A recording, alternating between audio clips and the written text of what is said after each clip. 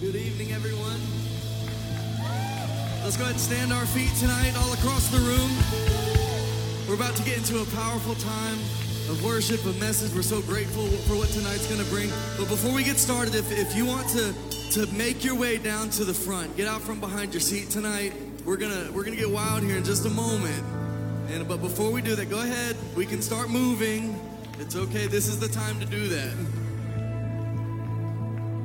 Amen. One thing that we love to do before we get started in the service is we like to read the scripture. We want to honor God, and the first thing we do is we read. And so if you'll do me a favor and welcome Bishop Mike Millet from Louisiana.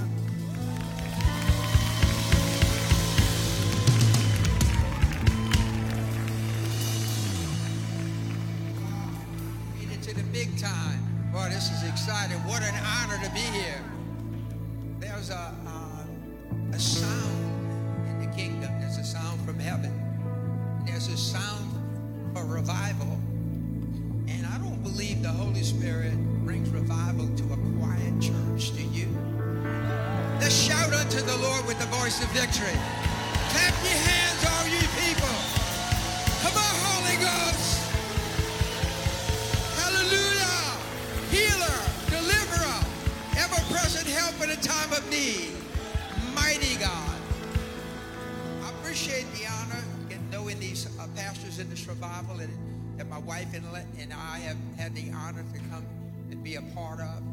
They want me to just tell you, down in New Orleans, we have a thing called New Orleans Revival Fire. We've recently baptized about 700 people. And exciting manifestations.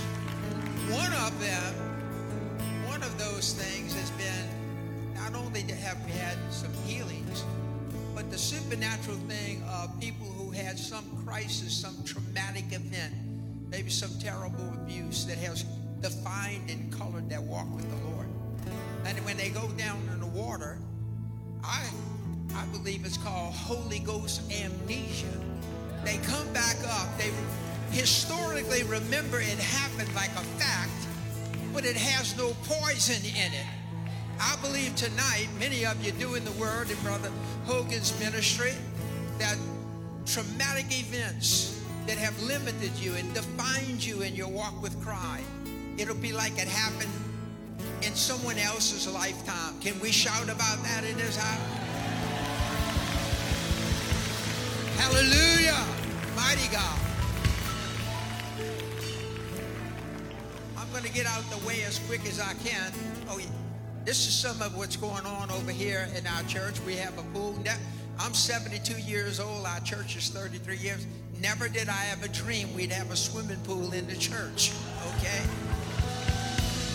But you see some of the people here, one of them we're about to, are y'all familiar with the rodeo where you have to ride the bronco bull for 8 seconds? Some of these women, we had to hold on waiting for the horn to go off to be able to let loose, okay? Tremendous manifestations. One of them you're about to see, a very large man came. I didn't recognize him. He said to my wife, who was up on the platform, he was so big, he said, I'm afraid to go down these steps. I don't think they'll hold me. And Elaine just looked at him and said, sir, if you break those steps, we're just going to buy some more, okay? You just go ahead and get in the water. And he wanted to be baptized in the Holy Ghost. So this was him. And when he went under, he came up not only speaking in tongues, screaming in tongues, okay? Hallelujah! Come on, Holy Ghost. We believe there's going to be fire in that water tonight. There's going to be fire when Brother David comes. All right, they want me to make this legal. I have to give a scripture. The one I want to use is 1 John 2:20. And it says, the anointed one has given us an anointing to know all things. Look at your neighbor and say, I know all things. You see, not in my mind, not in my thinker, but I know all things in my spirit. Would you look at somebody and say, I'm a speaking spirit. There's power in my mouth. I can change the atmosphere and change the environment. I speak life, healing, and deliverance in Jesus' name. But too many of our people are like David in the fact they had more joy and more power and more faith the moment they accepted Christ. In a twinkling of an eye, they moved from being an enemy of God in spiritual darkness, and all of a sudden they could believe God for anything. And now 10, 15 years later, they got less peace and less joy than they had before. Listen, if you're in the Holy Ghost, after 5, 10 years, we shouldn't have to be counseling you. Understand? I want us to pray today that we got too many people in church that think Christianity is a self-help program. You're supposed to be declared dead.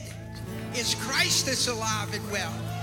We ought to be speaking spirits, living in the spirit, where nothing is limited. And we have no history, just a mystery of where he's taking us to. When you're in the spirit, God speaks prophetically, which means it's his way mysteriously of overcoming the limitation of your mind.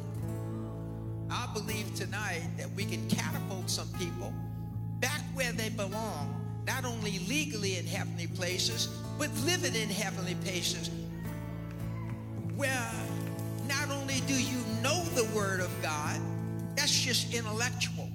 We've made church like a classroom. Somebody comes and teaches us about God or teaches us about the Bible. But where is the work of the Word in you? Raise your hands and say, Lord, I want the Word to work in me. Come on, Holy Ghost. For Christ, a magnificent witness that people have to ask of the hope that they see in you. Let's shout unto God with the verse of victory. Hallelujah. Hallelujah. Thank you very much.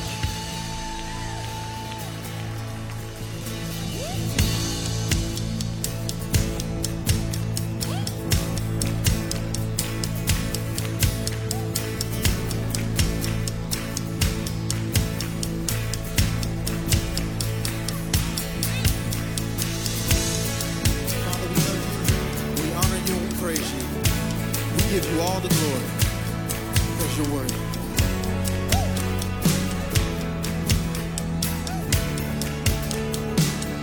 I give you glory for all you brought me through,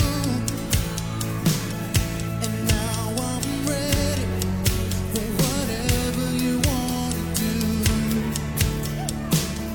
I'm moving forward to follow after you.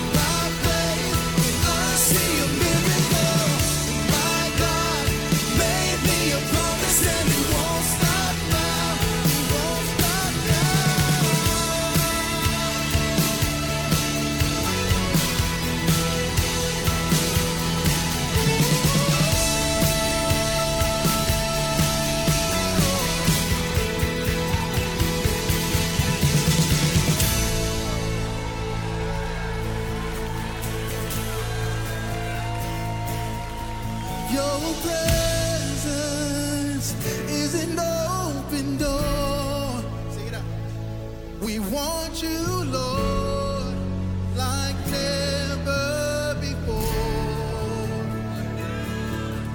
Your presence is an open door.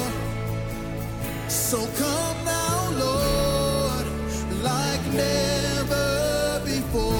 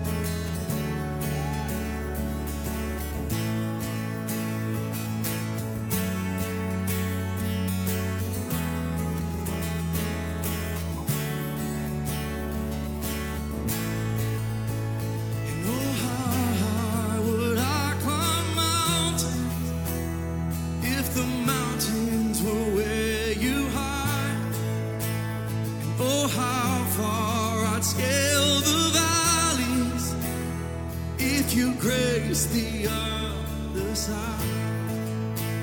And oh, how long have I chased the rivers from lowly seas to where they rise against the rush of grace descending from the source of its supply. 'Cause in the highlands and the heartache,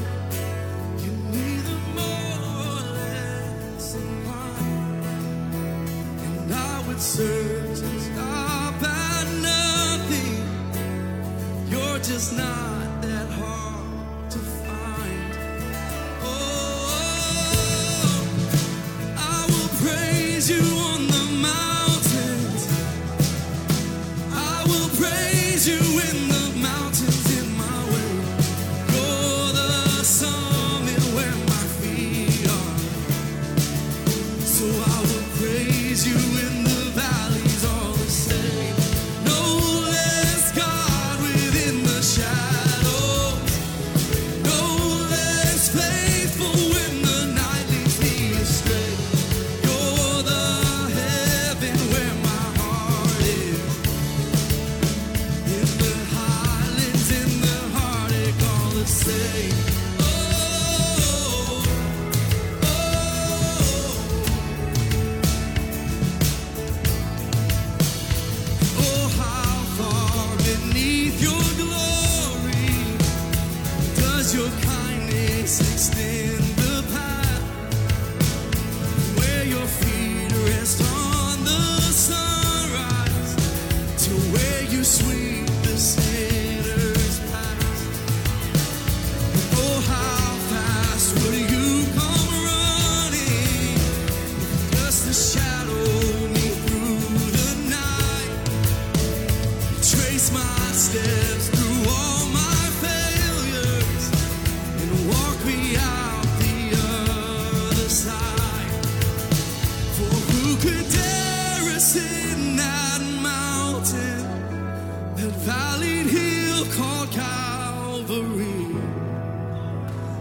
for the one I call Good Shepherd, who like a lamb was slain for me.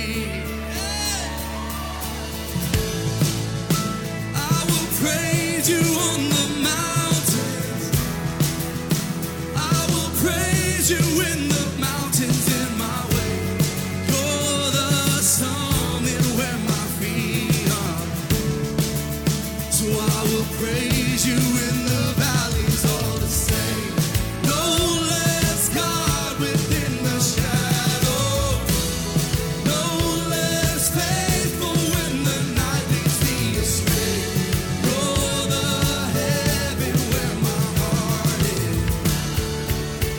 In the heartaches, in the heartache, all the same.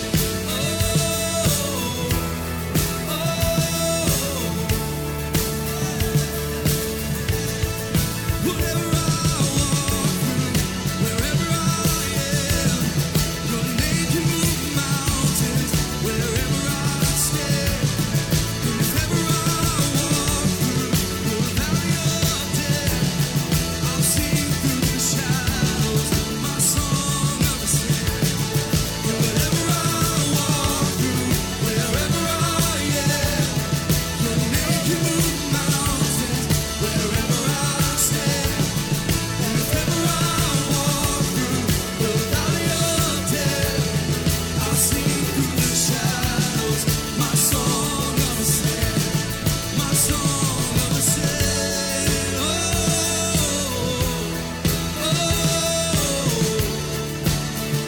Sing it out.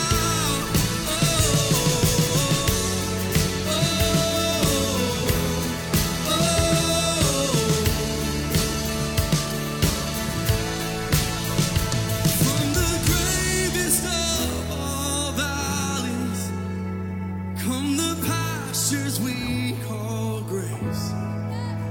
A mighty river flowing upward from a deep but empty grave. Oh, I will praise you on the mountain. Come on, sing it out. I will praise you in the mountains in my way. You're the summit where my feet are. So I will praise you in the valleys all the same. No less God within the shadows. No less faithful when the night leads me astray. You're the heaven where my heart is. In the highlands, in the heartache, all the same. No less God within the shadows. No less faithful when the night leads me astray. You're the heaven where my heart is. In the highlands, in the heartache, all the same.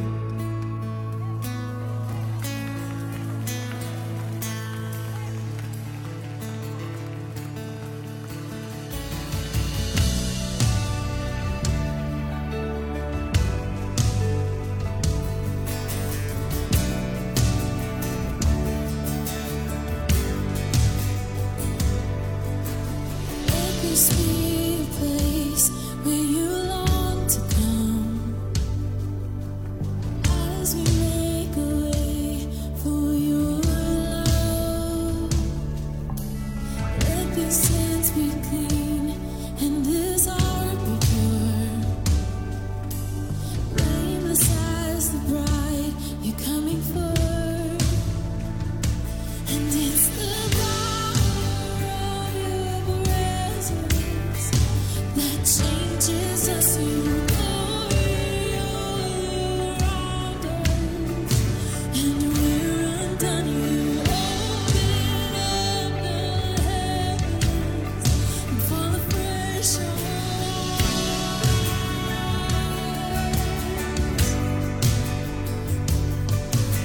And let this be a house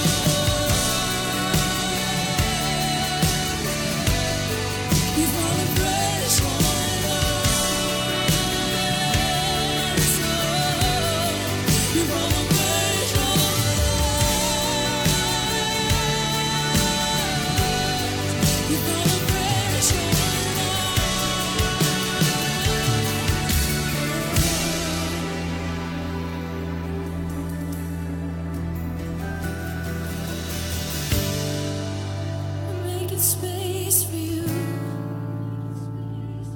We're making room for you. We're making this place an altar. This is holy ground. We're walking on holy ground. Thank you for your presence, Jesus.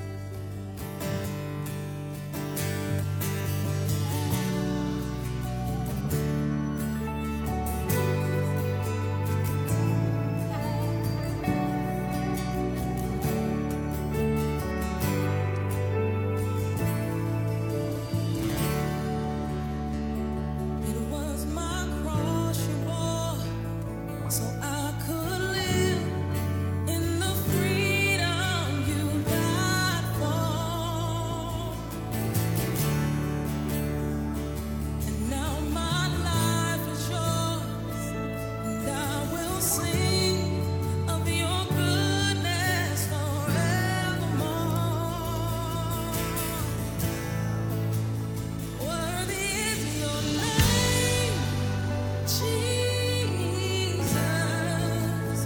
You deserve praise. Worthy is your name. Worthy is your name, Jesus. You deserve praise. Worthy is your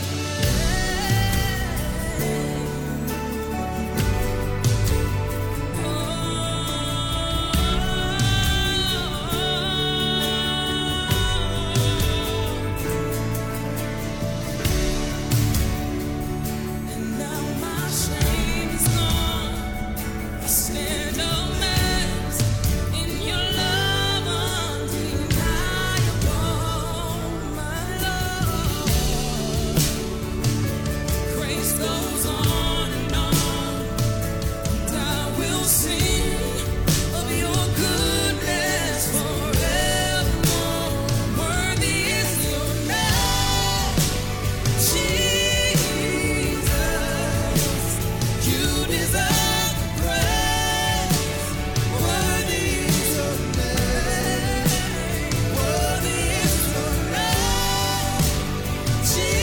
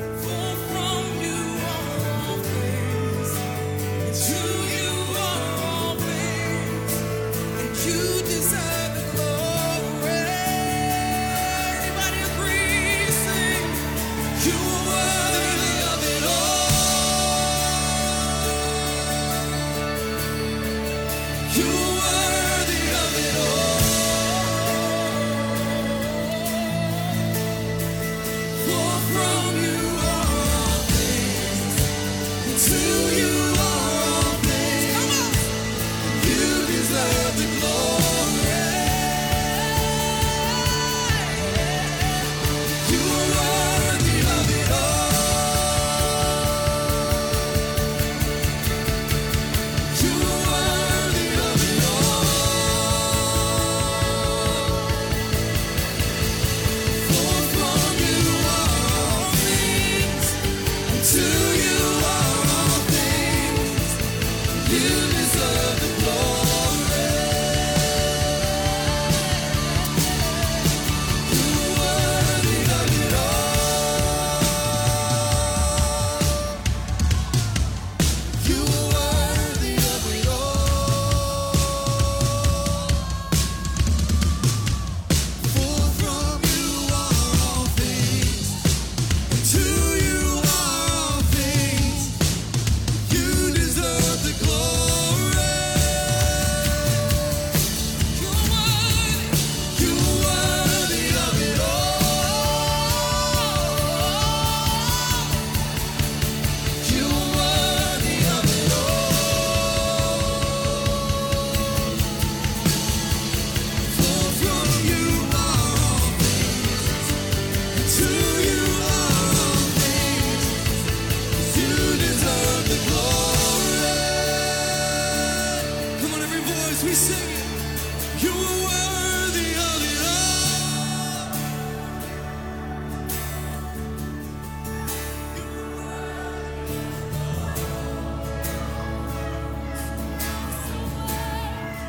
For from you are all things, to you are all things. Come on, sing it out. Every hand raised, every heart turned. You are worthy of it all. It's so good. You are worthy of it all. Come on, lift him up, lift him up. For from you are all things, and to you are all things. You deserve the glory.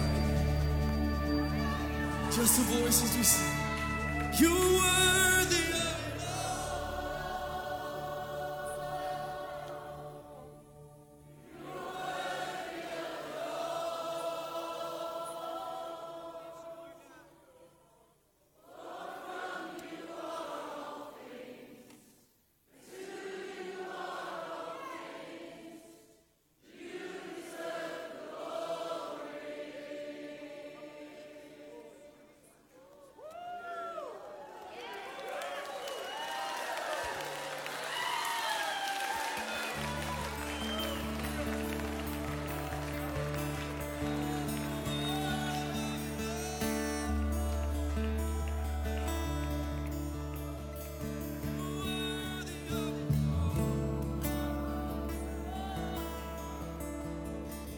For from you are all things. You deserve it all. You deserve it all. All of the glory, and all of the glory, all of the glory is yours, is yours, is yours. And all of the glory, all of the glory is yours, is yours, is yours. And all of the glory, all of the glory is yours, is yours, is yours, is yours. And all of the glory, all of the glory is yours. All of the glory, all of the glory is yours, is yours, is yours. And all of the glory, all of the glory, and all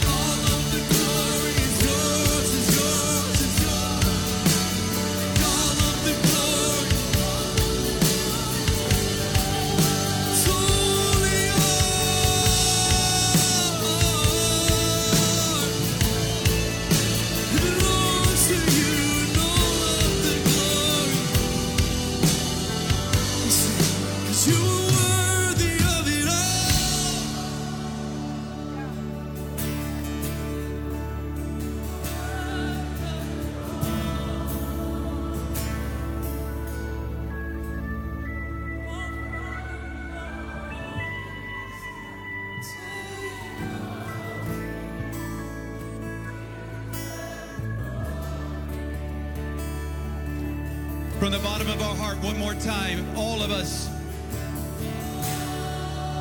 Come on, sing it like you're about to sing face to face.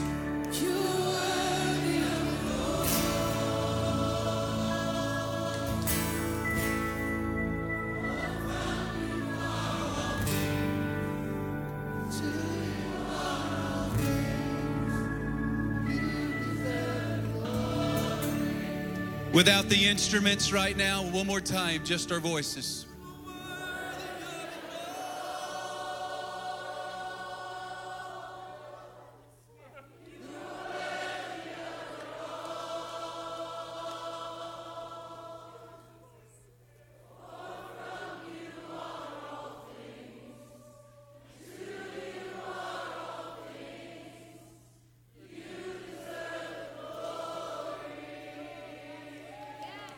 Come on, lift your voices, give him a shout of praise. Put your hands together, magnify the King.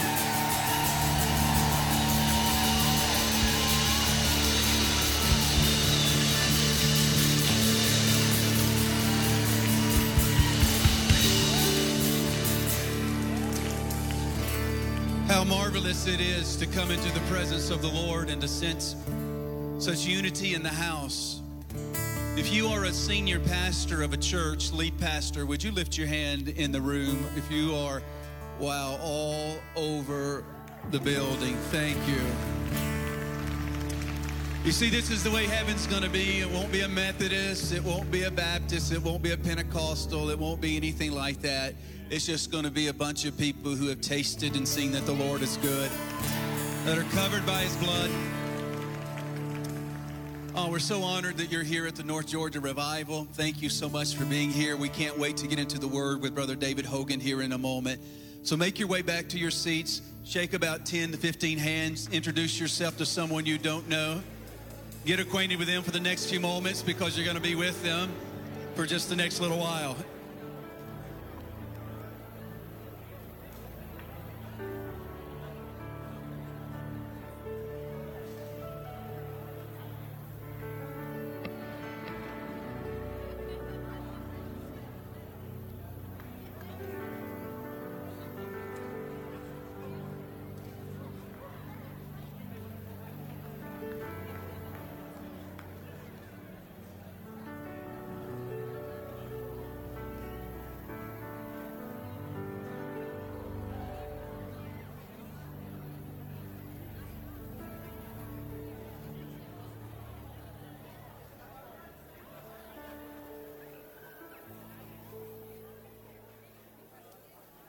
Good evening. Good evening. We welcome all of those that are watching by television around the world on the ISN network and Facebook and YouTube. Would you make them feel welcome if you would right now? Welcome to all of you. In fact, I want you to do something very, very special for me. Pull out your phone and I want you to go to our Facebook page, Christ Fellowship Dawsonville, and I want you to share the link. Because what's going to happen in this room is going to be extraordinary. You're going to see miracles, signs, and wonders, and you're going to see the power of God in demonstration. And there will be people that will be healed all across the world. We'll get reports of how the presence of the Lord is invading particular homes, apartments, even automobiles. So please take advantage of that opportunity. We're going to receive an offering at this juncture. I want to spend just a few moments talking to you about this offering. Tonight, the offering is going to help us with the expenses of the North Georgia Revival. This is week number 96. Come on, give God praise right there. Yes. Brother David, you're in a good spot tonight, week number 96. What a powerful word this morning that he shared.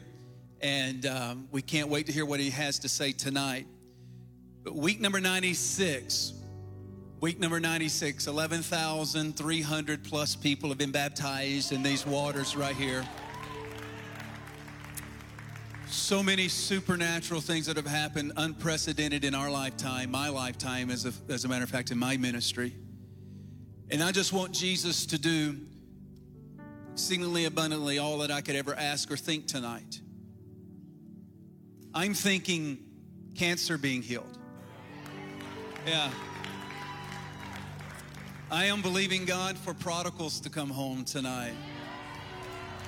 I am believing for folks who have never tasted that the Lord is good and His salvation, that they're going to be saved tonight. I literally believe people are going to get out of wheelchairs tonight. I believe that.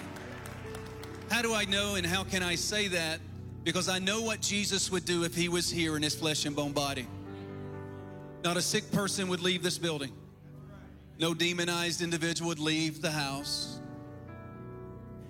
I think it's time that we allow Jesus to walk the aisles and the altars and the pulpits of our churches, and I being the one that I need Him to walk in this platform, and I need Him to walk on this altar.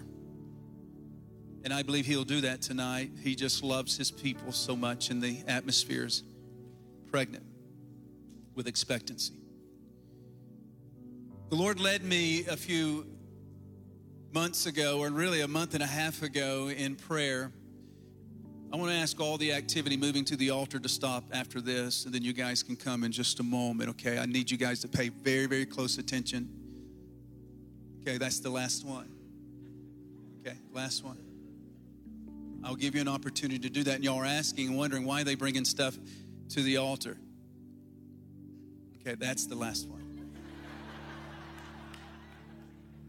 Because there's been supernatural miracles that have happened as a result of just laying altars and clothes on Pastor David's ministry. So we're going to allow you the opportunity to do that in a moment, but not right now. I need everybody to be very, very focused.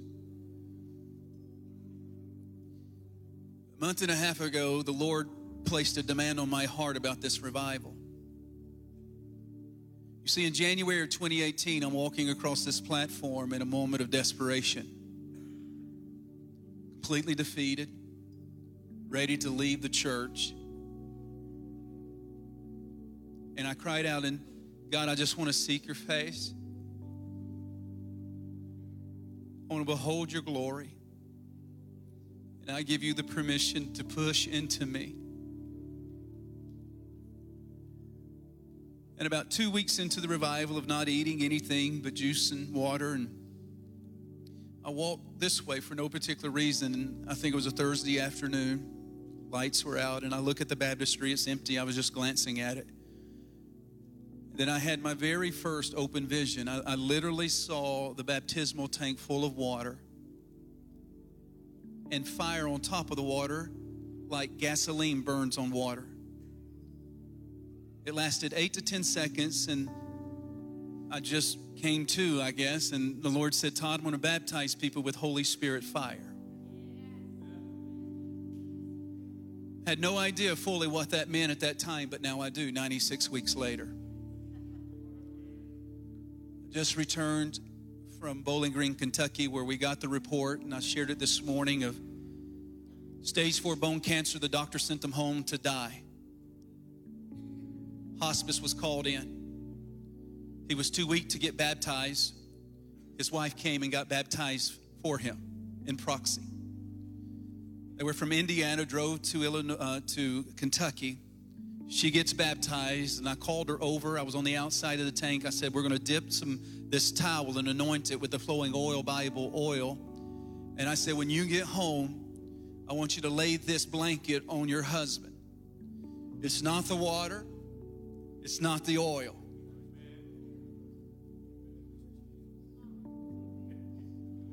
But he has chosen to use two things that no human can market, monetize, materialize, and it is completely nameless and faceless. She goes home that night and lays that towel on her husband and prays over her, or prays over him. So happened to have a PET scan the very next day. I heard the doctor's report with my very own ears on a recording, and the doctor says we can find absolutely no cancer in his body. You ought to stand to your feet and give Jesus praise, because he's still Jesus. He still does these kind of things to those that believe, that will dare ask him, that will dare create an atmosphere for him to come. Oh, you're worthy.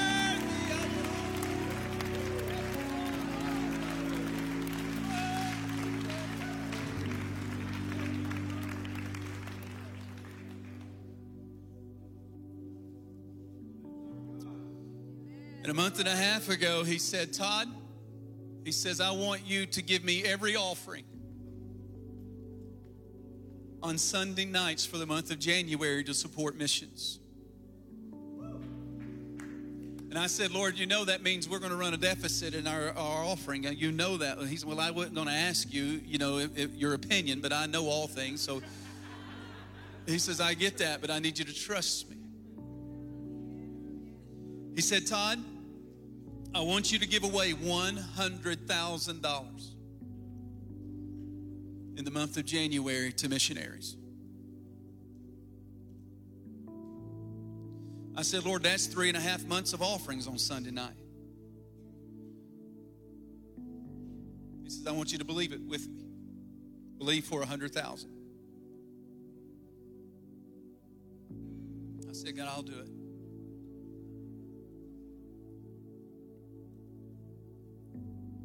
So I just want you to know in January, the North Georgia Revival and all of our host pastors and churches, every penny, every cent that comes in on Sunday nights will go directly to missionaries, crusades.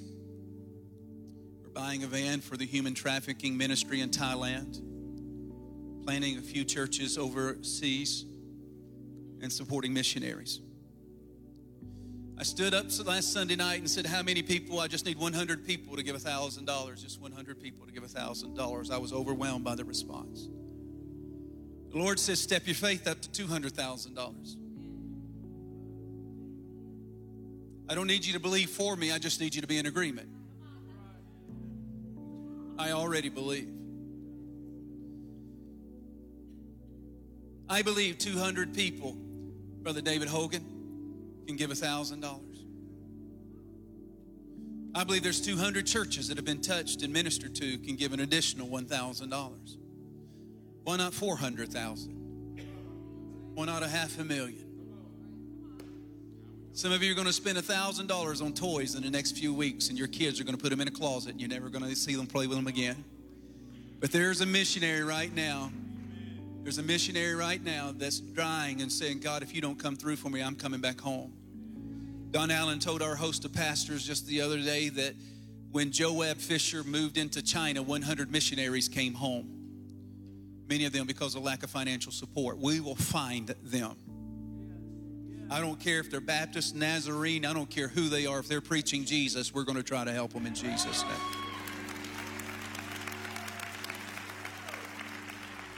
So why am I telling you this tonight? This is not the mission offering tonight, okay? I'm just telling you we need this offering to be absolutely remarkable so when January comes in, I do not lose the remaining hair that I have on the top of my head.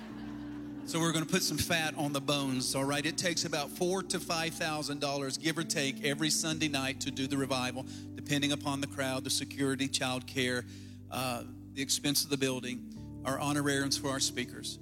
It usually takes $4,000 to $5,000. We need to have about a $10,000 to $15,000 so we can make up for the first and second week in January. Let's just believe God. Would you stand to your feet, if you would, for me and with me all across the building? You can text to give today. There's the text offering tonight. You can text to give. Those of you that are watching at home, you can give via check or you can text. Those are around the world, it would be best just simply to mail your check. Isn't the Lord good? Karen, would you come as we prepare for our offering? I want her to give 2 announcements. Ushers, why don't you come forward? Again, no pressure to give tonight, but I just want to encourage you in this atmosphere I would give this evening. A couple announcements, then we'll receive our offering.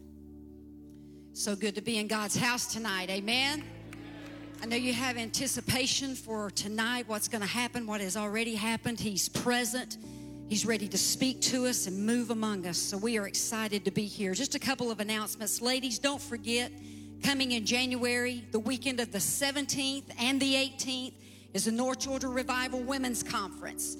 We need you to go to ngrwomensconference.com to register. You have to register to let us know that you're going to be with us. So do that. NGR, North Georgia Revival, ngrwomensconference.com. Everything that you need to know is there. It's $20 a person.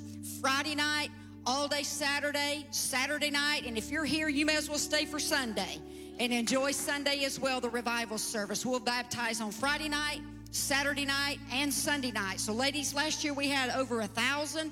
We want to double that this year. So bring everybody you know and come and be with us in January. The other thing is, starting January the 7th, you can now enjoy and be a part of Kaneo Ministry Training Center, KaneoMTC.com. We will start our Kaneo On Demand Training Center. This is our Bible Training Center. So many of you know a lot about Kaneo. You can see me at the table during the evening. I'll be out there periodically to answer questions, but many of you may not be able to make it to campus. Many of you may not be able to make it live online with us. This will give you an opportunity to do Kaneo at your own pace. And it's going to be an incredible program. This is something we've always wanted to do. Our platform now is ready. So starting in January, you can do that. So visit the website, KaneoMTC.com, and you can get registered to do Kaneo On Demand coming in January. Let me tell you about next Sunday night. Pamela Hillman will be ministering. Is Pamela in the building tonight? Where's Miss Pamela? She was here this morning. I don't know if she's here. Spent 18 months in prison, had an encounter with Jesus in the prison. Has a tremendous story of redemption and forgiveness. You won't want to miss next Sunday night. How the Lord saved her in prison and how she was touched by God to forgive the man that raped her. And you got to hear the story. I'm telling you, to miss next Sunday night would be a terrible mistake. I'm telling you, yes. Well, let's give. Father, I just honor you and I bless you. I thank you, Lord, for 100,000 plus in January. I thank you, Lord, that now, between now and then, you will do abundantly above all that I could ever ask or even think.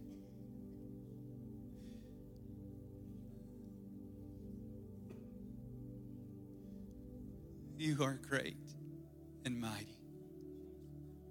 I'll do whatever you ask. These elders, these pastors will do whatever you ask. And we'll pay whatever price you want us to pay to host you well. In Jesus' name. Amen. Amen.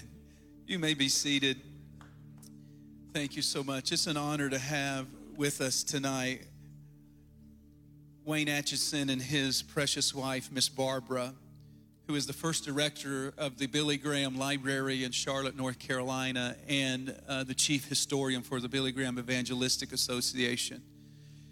A few weeks ago, he was touched in the waters, and he and his wife were touched in the waters being baptized, and God touched him again this morning. Wayne and you and Barbara, would you guys stand up? Let us honor you for the work that you guys do at the Billy Graham Evangelistic Association right here. Let them know you love them. If you've ever been to the Billy Graham Museum, it's all because of him. And I say that he directs everything that is going on there. Please go by the book table today. Pick up the books, if you will. One of these is called Speaking in Tongues. We keep having to order these. This book right here is being used of the Lord mightily. Wayne, it was used in your life, was it not?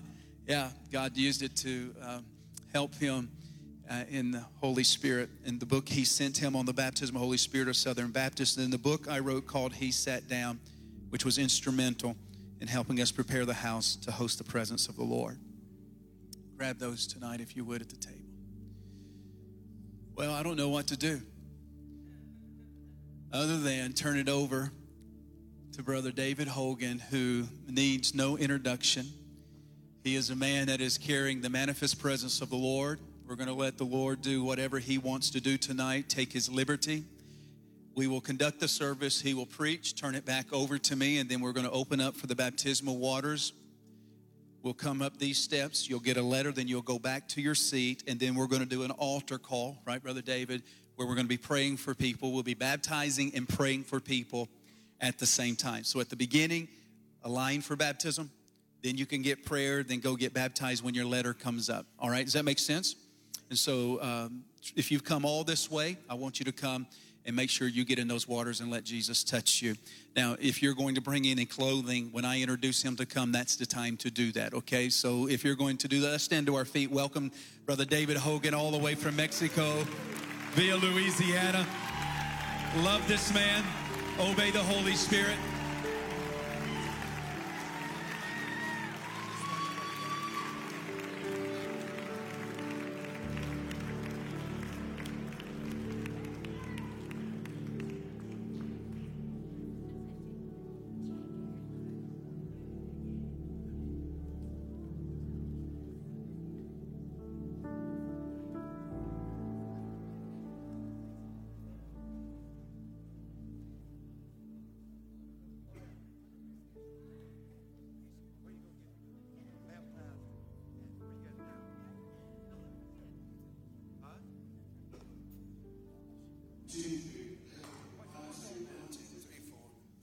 Holy Ghost. Y'all good? I am. I have to say thank you for that opportunity to worship Jesus with y'all. Thanks a lot. I get the great honor to do that every day of my life. And I like it a lot. Holy Ghost. You got some water?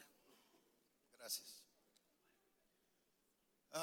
I want to introduce, besides Jesus, the most valuable asset I have is sitting right here.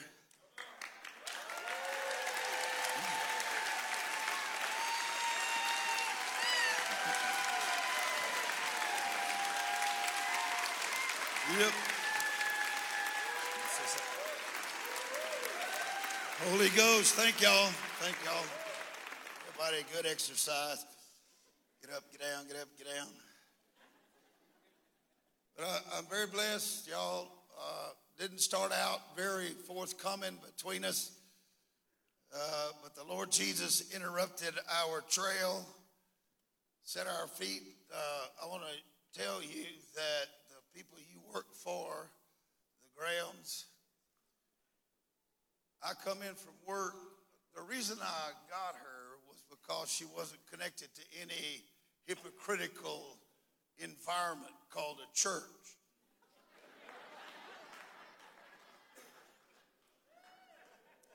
And I come in from work after working 16 hours in the oil field one evening. And that woman, the whole house is cleaned up, the meals on the table, and everything is perfect, you know. I'm looking at her. That's pretty awesome. And then she goes over there and sits down and says, I was watching Billy Graham on the television and I got born again.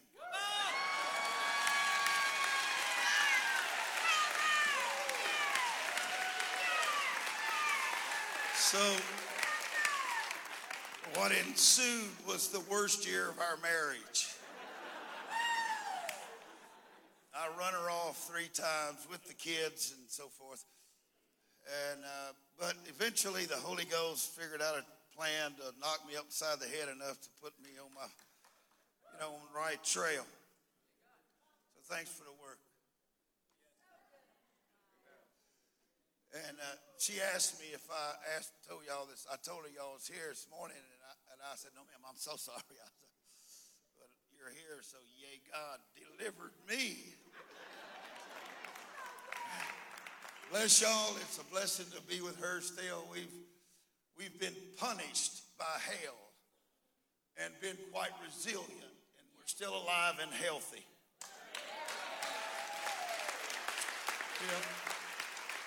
And I do love this lady. She's a blessing. Thank you, Mom. I appreciate you much.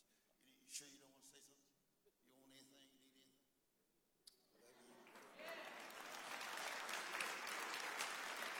Holy Ghost. See, young men, you should see that it's necessary to show affection to your brides in public. Tell you what it does, it makes you strong. That's what it does. Holy Ghost fire. In Jesus' name. Now, this is a better showing, I suppose. It seems like many people would have you'd be more junk up here, but you're just not used to it, that's all. But once the miracles start flowing, it's just like the baptism or anything else. It's odd to you, but it'll work out for you. Holy Ghost, shoot the Baba. Jesus. Jesus. Jesus. My wife and I were a few weeks ago, we were in Perth, Australia, doing a citywide thing. Do y'all remember Margaret Court, the tennis player? Y'all's, what's that girl? Billie Jean King, y'all's best, could never beat her. The reason then is this woman saved and filled with the Holy Ghost. She's a blessing. We was there in their church in Perth. And I want to tell you something about this. Because it's not an act. It's not a gifted man. It's not an eloquent speaker. It's mercy. It's the anointing. What you're looking for is the anointing. Some of you have made bad decisions and your lives are in shambles, and you got your best foot forward, and you're trying to make it presentable, but inside you're crushed and you're in pain and you're hurting and your spirit is destroyed. Well, I got some really good news for you. It's the anointing that breaks the yoke.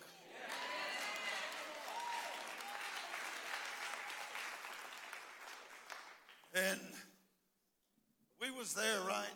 And then it was lots of stuff up on the thing. And there was a fella there from Kathmandu, Nepal. He flew from Kathmandu to meet me because he's got a few hundred churches up there in the Himalayas. And he heard that I go to these unknown spots and preach the gospel to all creatures. And he flew down. But what I didn't know was he put his coat up on the thing, like up here, just a regular coat. But I didn't know that his wife was in Kathmandu at the end of stage 4 cancer. And he had me, he picked it up, he invited me, he said, I need you to come up in the Himalayas. He said, I know you're a mountain man, and I know you know how to survive in these conditions. I said, okay, I'll come. Thank you. So we're going in a couple of weeks. I'll be over there. Going to India, China, Nepal, India. Let's see, where else? I don't know. About 8 or 10 nations in Europe. Things are going good for the gospel. And I know that the Communist News Network, CNN,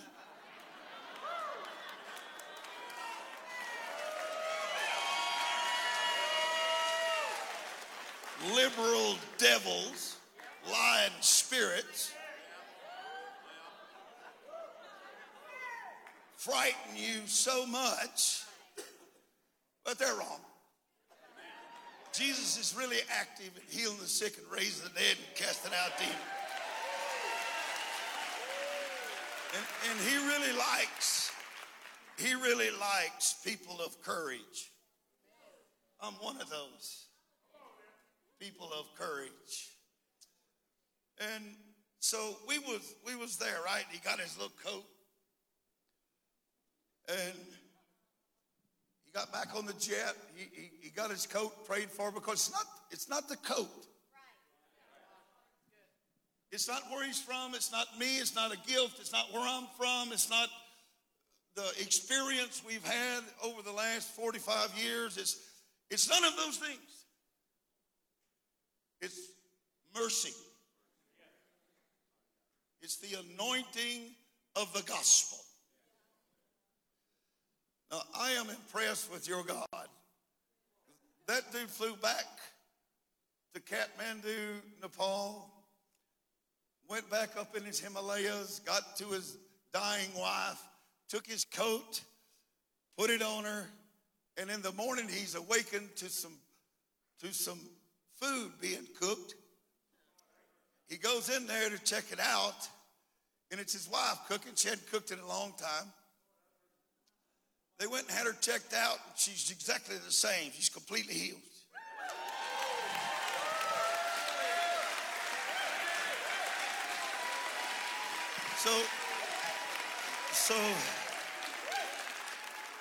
So what's going to happen is faith's going to start building upon your spirit, and you're going to feel obligated to come up here and put something up here, and I'm going to feel obligated to let you. Because mercy wants to be active in your home. In the name of Jesus. Holy Ghost. In the name of Jesus. This morning we was messing around in the Bible a little bit. Over in 1 Corinthians chapter 1. We're going to go back over there. I don't see any reason to leave it. It seemed to have worked.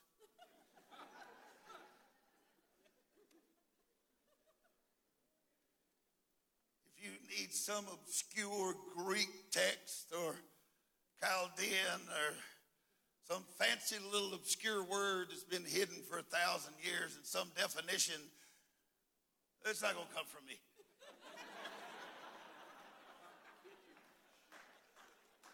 I can read English and about 8 other languages now, and I like stuff that makes sense. For instance, Jesus is king.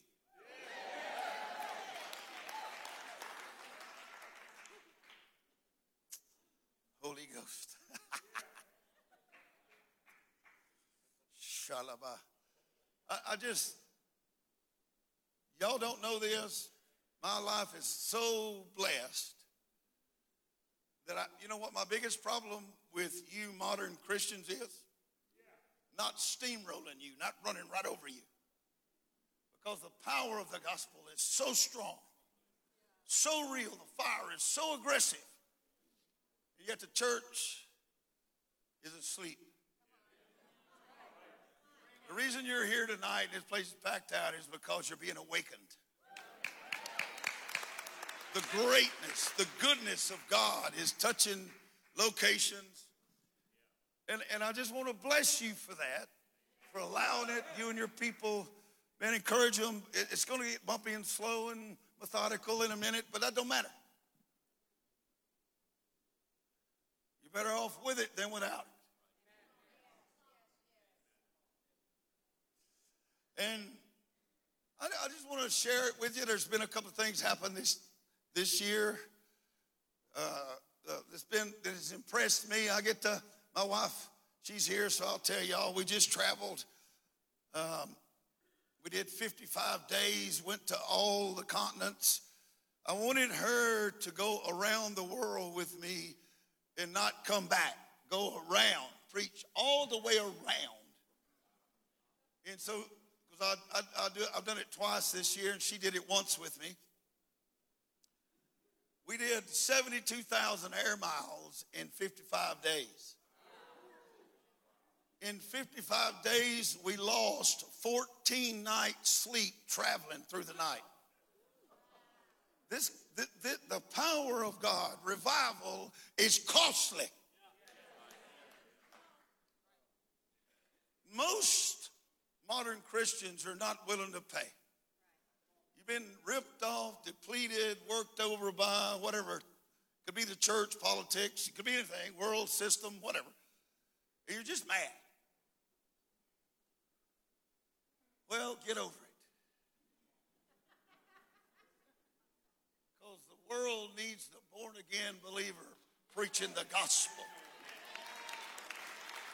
who's not afraid to pay full price for everything.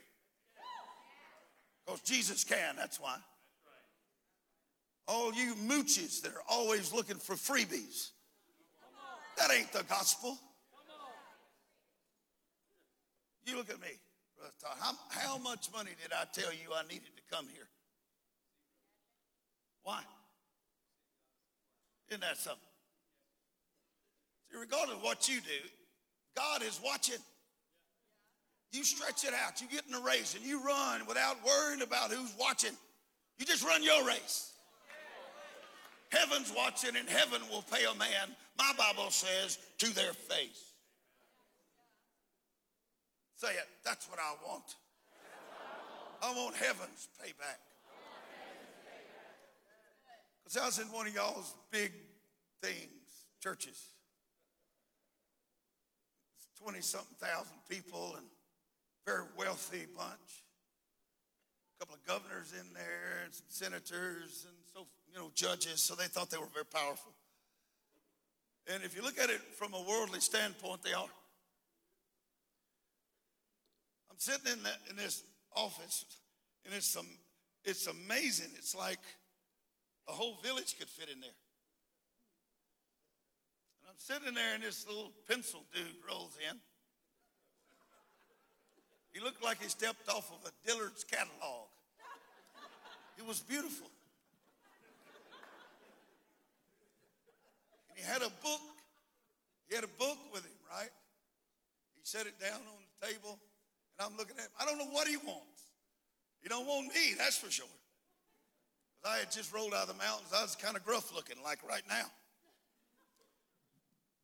He says, Brother Hogan, we have a surplus. I said, yay? I don't know how to be impressed with y'all's world because we don't believe alike.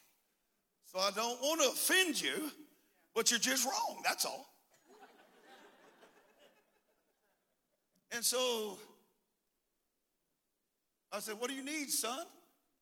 He said, man, we have a $5 million surplus. And he's got a pen in his hand and a signed check. He said, how much do you want? I said, put your pen up. You ain't got enough money to pay me what I'm worth.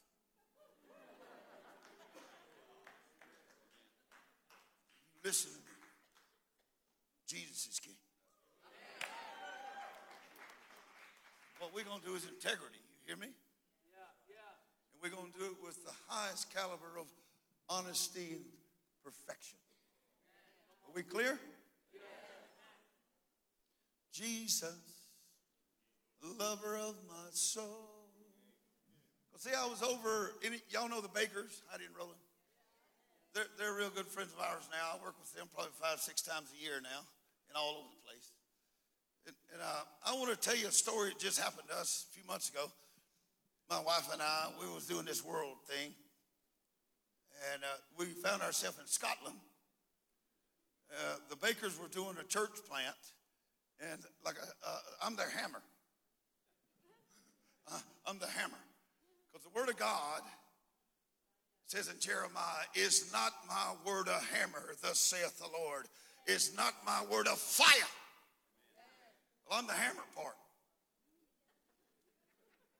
And so they use me for that. To break hard areas. Because I've learned how to resist hell and break the hardest rocks into dust.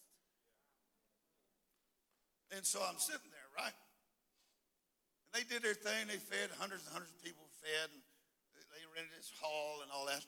So I'm sitting there waiting my turn. The tune makers got through, and it was my turn. So I get up and start talking just like this. I just talk about how awesome Jesus is. I'm not afraid of anybody or anything.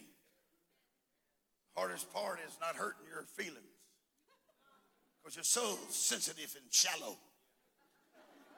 You need to toughen up, grow a little skin on you, get a little thicker about you. Shut up.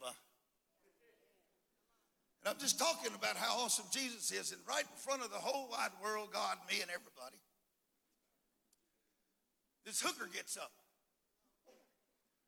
I like that because y'all don't allow them in y'all's churches. But when it's a church plant, you allow them in so you can get some numbers.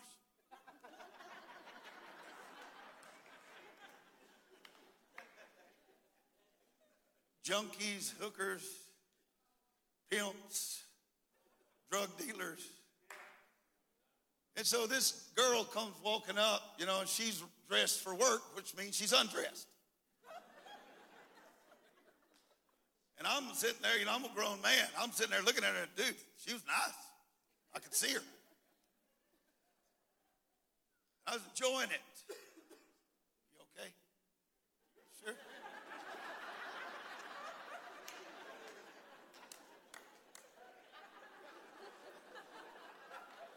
I should have asked first, shouldn't I?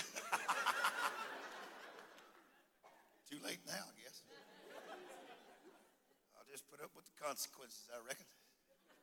That's why my mama tells me I got big shoulders, so I can carry the load. So this hooker comes rolling up on me, and I'm just looking at her, and she's who she is, right? She gets there and looks at me right in the face. I mean, this woman has never been in a church building in her life. Never ever heard the word of God under any circumstances. And she says to me, "You are crazy." And I'm not offended by that. It's the truth. It's all right. She can at least see. And she says, "Man, what's wrong with you?" I said, "I made a different choice than you. That's what's wrong with me. You want me like you. No. I want you like me." Yes. And it wasn't my fault. I'll assure you, I'm standing there trying to figure out how not to get shot by her pimp. And the Holy Ghost hit me. And if you don't believe in the Holy Ghost, you need to leave, because I'm going to be talking about him. He's awesome. I got hit on the shoulder, and it spun me around. I mean, it was like God said, "Move, I got this." Boom. Shoo, shoo, shoo.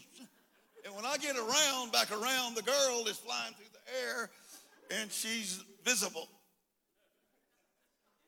And bam, she hit the deck. Boom.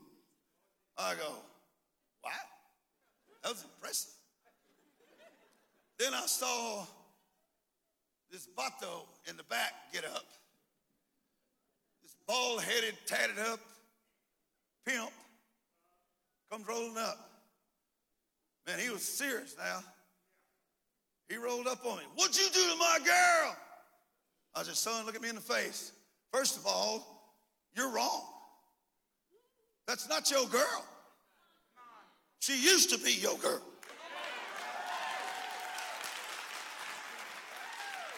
Who she is now is my sister.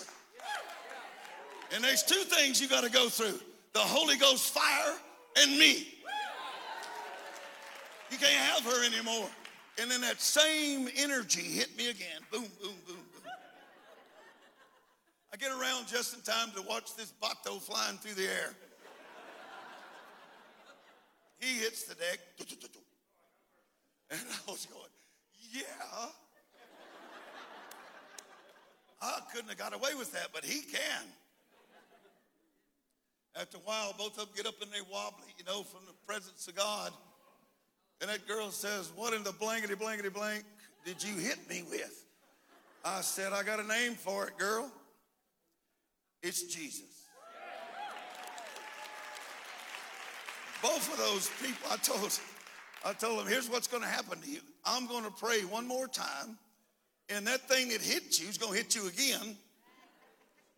And this time he's going to possess you. You're going to become his property." And as soon as I started talking, the Holy Ghost leveled them again. By the time both of them flying backwards. And when they hit the ground, they both started speaking in tongues. It was nice. With that, when that happened, all of a sudden people started running up to the front, talking in Gaelic, and I didn't understand what they were saying. Had to get me an interpreter. They were getting born. They want to get born again. They've never seen the power of God.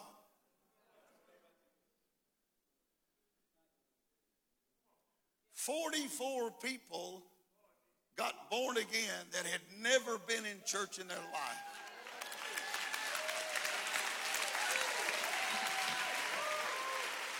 So I was pretty impressed with the mercy of God myself.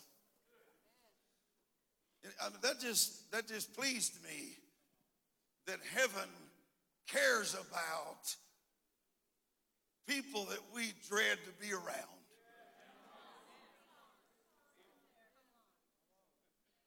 So I want to encourage you to get over your dread and fear of them and let them have Jesus. Can we do that? So let's go here, and I'm going to try to, not right now, don't put the picture up yet. I'm going to do this Bible verse first. But I'm going to share a picture with you that the thing that changed my life. Because it's awesome to get blasted by the Holy Ghost. Because I'm fixing to read to you here and put up, you got it up, perfect. 1 Corinthians chapter 1, verse 1 in the Amplified. And it says, Paul, summoned by the will of God. See, I know that everybody in this room, if you're alive, God has a plan for you. God has a destiny for you. God has a purpose for you.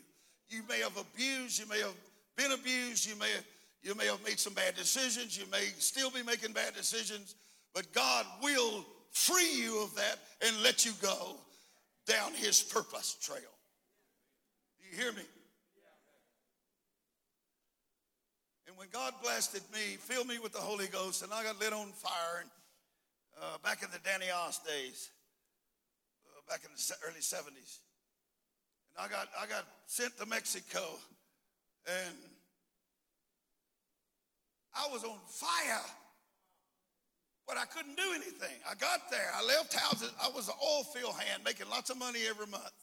And I left all that stuff and went to Mexico, learned Spanish down in South Texas, and went into Mexico, got an open vision, went there, found the place.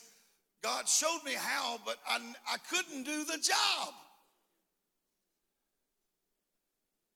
And almost everybody in this room feel that way. Inadequate and unable to finish and complete what you know God can do, and you can't do it. Well, I'm here to help you because I can. You've been summoned, called out, set apart by the mercy of God to witness the power of the gospel. I need you to get over yourself. It's not about you, it's about Jesus. The church has organized itself as a money-making machine and an insurance policy instead of a dead-raising power. And we got to bring it back to the Holy Ghost power. In Jesus' name. Of course we need money. Of course, everybody does. So, Paul, summoned by the will of God, purpose of God to be an apostle. Say it. I want to be summoned. Say it. Verse 2. To the church assembly of God, which is in Corinth, to be consecrated. Say, Lord Jesus, consecrate me. I want to be that set apart, consecrated version of Christianity. Say it. Purify me, Holy Ghost.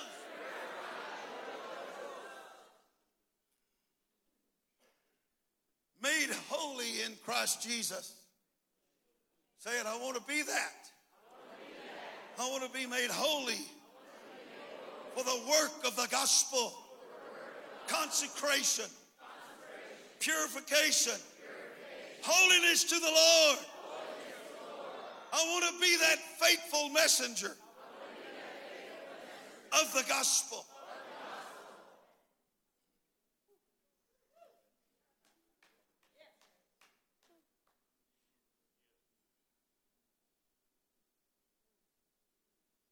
Verse 3. I'm moving along because I want to give a little time to this story because it's quite dynamic. It's going to freak you out. Oh, it will. It's amazing.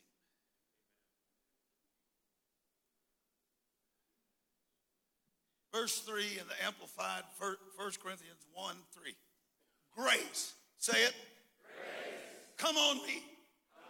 I don't deserve it. But mercy loves me anyway. Love loves me anyway.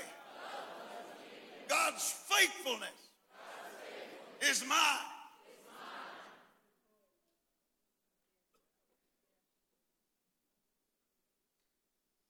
Say favor. You are mine. Spiritual blessing.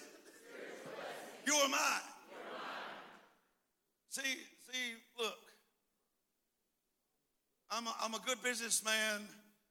I act like a knothead, but I'm lots of fun. And I'm real strict on this faithfulness and business thing.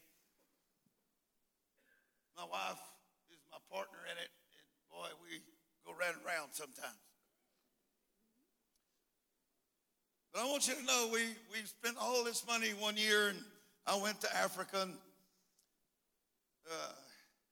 I'm over there. I've been over there for about 50 days or so, 60. Going nation to nation, I work about just about every nation south of the equator in the continent of Africa. We're now working in all of them. The mercy of God has just opened up amazing expanse for us, and I like it. It's awesome. So I'm there, and I found myself in Malawi, Bulawayo, Malawi. And, and it's 800 pastors in there, and we're working. And it's my session. And I run out of money. Now, I don't know what you know about running out of money. I don't have any source or resource in Malawi. When you're out of money there, that's the wrong place to run out.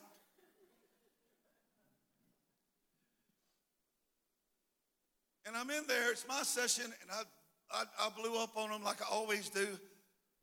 And in walks a beggar.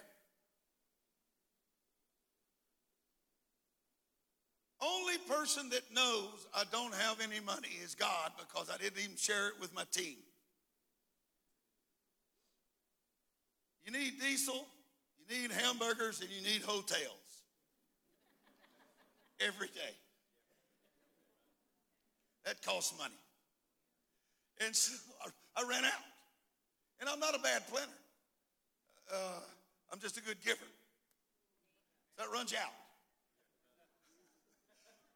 And so I'm sitting there, and this beggar walks in. Dude ain't got no shirt on. His pants are tore off nearly, and no shoes. And he's dirty. And he looks over there, and he saw me. I'm up talking, and I saw him when he saw me. And he's coming running, and I told the ushers, tackle him. So they did. Bam, they put him down. And he's kicking and snorting, trying to get to me, right? And, of course, everybody and their brother, including me, was thinking demonic, because there's plenty of witchcraft there. And so they said, look here, he really wants to talk to you. I said, he ain't talking to me. Get him out. So they drug him out, kicking and bucking. And so my son's a big boy. I told him, I said, look here, that man ain't going to have it here. I can see he's going to be confrontive. So you need to take him on first. But you the bigger and the stronger of the bunch, me. So I need you to take him out for me. He said, I got him, Dad. Said, okay. So here we go. I got through with my session, and I'm walking out to the vehicle. They're going to take me back to my room. And here comes that beggar. Now, he's a bushman. You don't know what that is. But they're hard to handle. They're elusive, and if they can track lions, you're not going to get them. You hear me? So my son missed him, and so did the ushers. And he made it up to me, and there he is right in front of me. He's a big boy now. He looked like, I'm looking at him, and he looked like he chiseled him out of a rock. He was a good-looking fella. He was amazing looking, just scary looking. said, do you speak English? He said, I do. I said, okay. What do you want? He said, I want you. I said, I'm not for sale. Now here's that glowing man again. He said, I'm sitting there in my village, and I'm working. His gourds had come into season. He was doing his gourd harvest. So he was working with his gourds. He said, the glowing man walked up. I said, what'd you say? Because I know the glowing man. His name is Jesus. I said, what the glowing man want with you? He said, he didn't want me. He wants you. I said, okay, what does he want? And he reached in his pocket and he pulled out something in his hand. Well, I'm well versed on witchcraft and their trickery and how they do things and so forth. I said, I'm not taking that. He said, you are too. The glowing man told me to give it to you. This is where you take a breath of faith. You have to take a breath. It's a risk walking with the glowing man. Do you hear me? You don't want to put your hand out because you know what in Spanish is called the acechanzas del diablo, the tricks of the demon. We got experience with them. So I put my hand out. I took a chance, a risk. Faith is a risk. But if the glowing man is there, you can take the risk.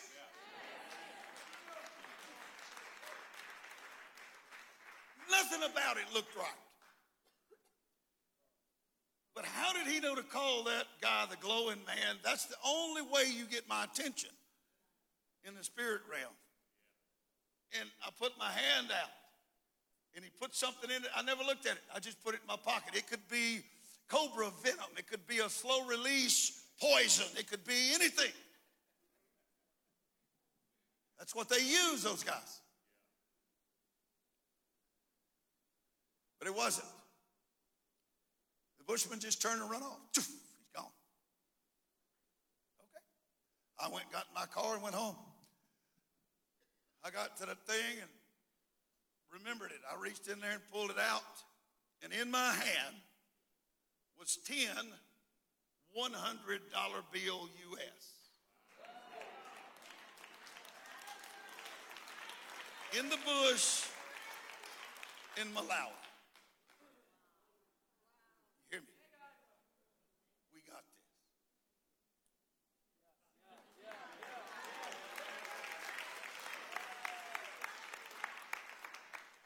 God knows how to get you sourced and resourced. His grace is enough. You abandoned me. I see you sitting way over here now. I must have been rude to you or something.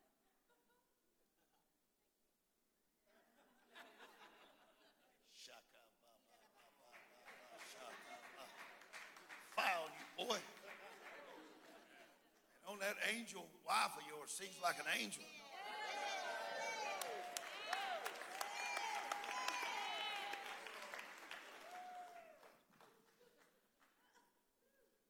Another word I want to do besides grace. Favor, spiritual blessings. Be to you. Say, come to me, spiritual blessing. Say it. Favor of God, come to me. Say it. Grace of God, come to me. Peace of God, come to me. You see, you can see that stuff on me. I know you can. Because I've got it. It's a blessing. I like it.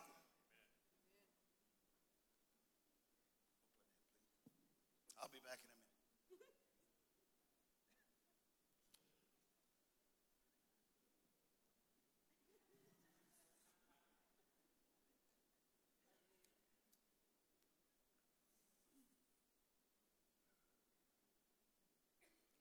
minute. Miss Hogan went with me to the mission field. We were kids, 24-year-old kids. Everybody was in disagreement. I didn't come out of the right stream. My daddy was he was a secretary for the Southern Baptist Convention in Louisiana. It's the wrong stream for this Holy Ghost stuff.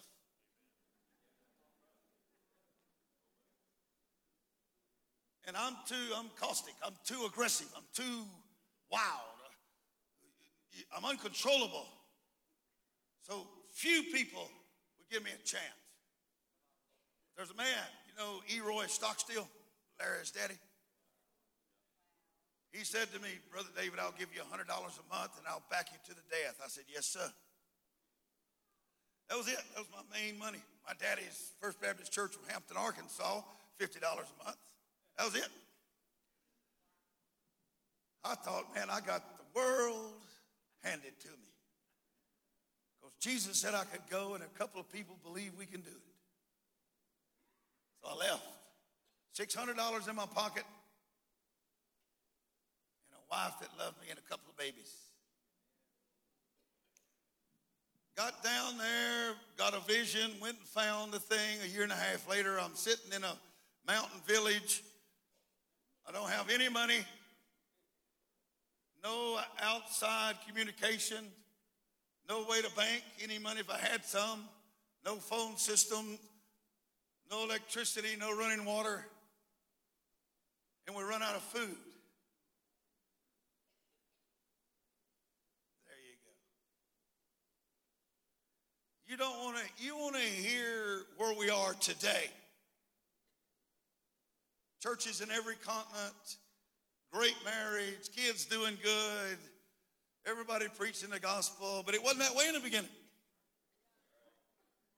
It was hunger in the beginning. It was lack in the beginning. It was, today I'm not hungry because I fast every day and we get used to it, right?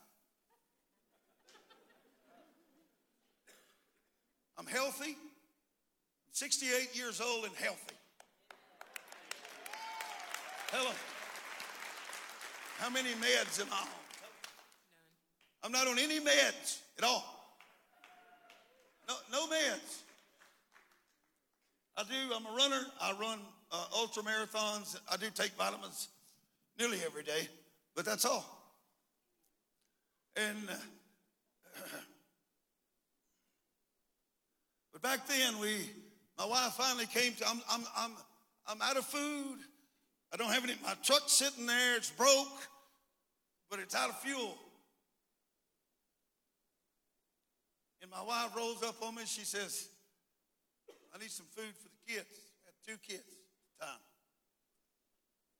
It didn't even dawn on me. How are we going to feed the kids? Only thing mattered was Jesus is king. Turns out it was the right decision. Because all of you that worried about the food, what do you have now?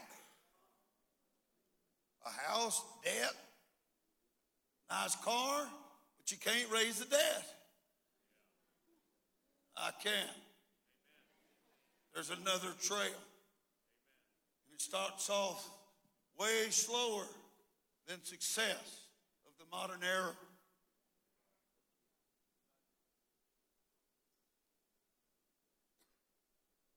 I didn't know what to tell her. I can go back and get my oil field job back and start pulling $5,000 to $6,000 a month. You get used to that, you know. Especially when you're kids. You just buy stupid stuff. Guns and food.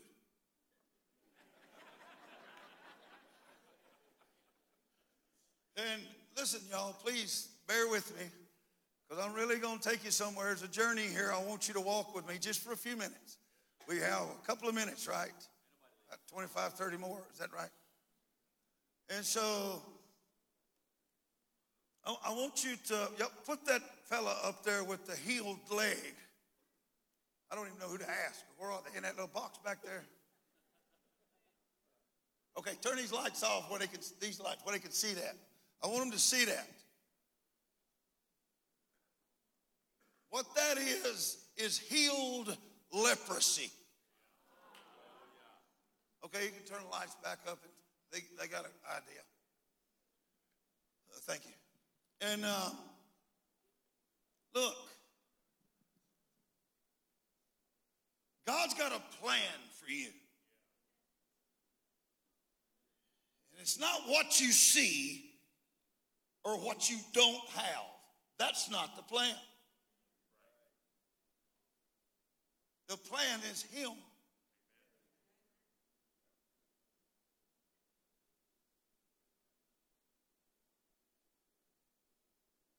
We have to seek Him.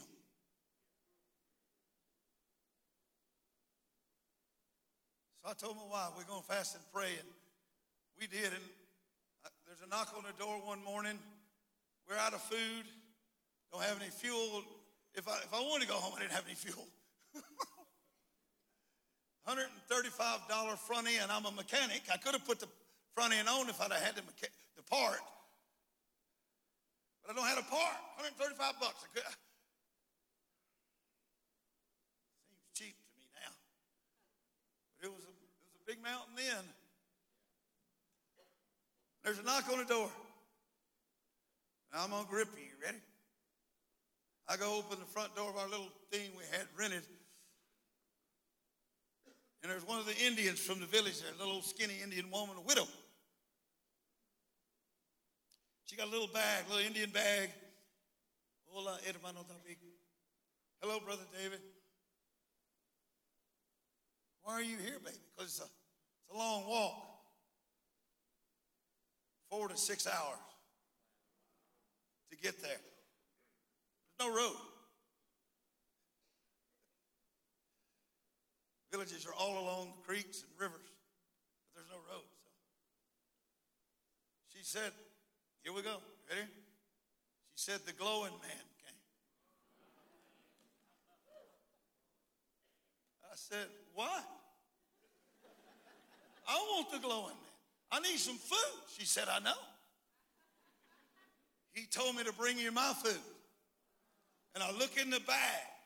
There's 3 eggs, like a little over a cup full of beans, a little bitty, same amount of rice, maybe a couple of chilies, a little coffee, or some sugar, just the smallest amount of stuff. And I said, baby, this is everything you've got. She said, exactly. Así es, hermano David. I said, I will not take your food. She said, you will. You will not deplete me of my blessing from the glowing man.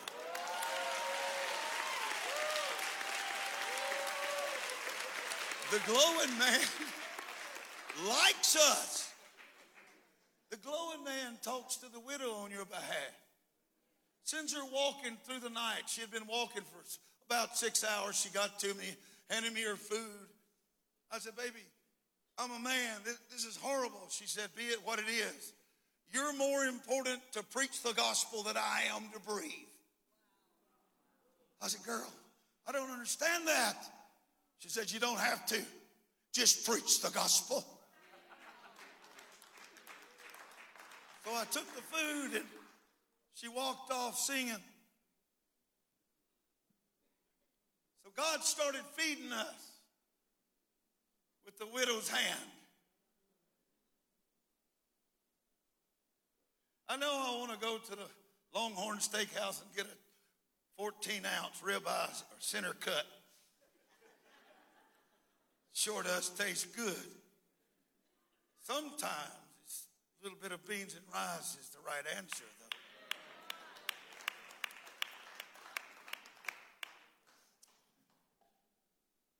And so they started coming more frequent.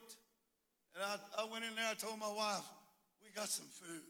Fix the food for the babies. Let's eat. Let's eat a meal together. So that's what we did. It was a wonderful time. It was a lonely, heartbreaking, hungry time. But look at me now. I can buy everybody in this room a steak if I want to. I have a herd of cows in Mexico that God bought me. Oh, nothing. Woman, how much money do you and I owe? Tell them.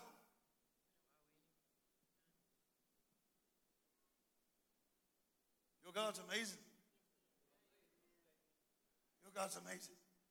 Your God loves you. You can trust him. You don't need crutches. You don't need drugs. You don't need violence. You don't need illicit sex. You don't need alcohol. You need Jesus. You need Jesus.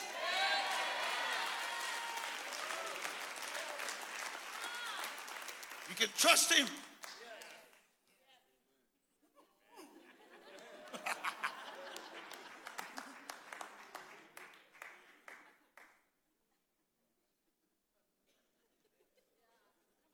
So you know why I move back and forth so much? My thing's counting 10,000 steps.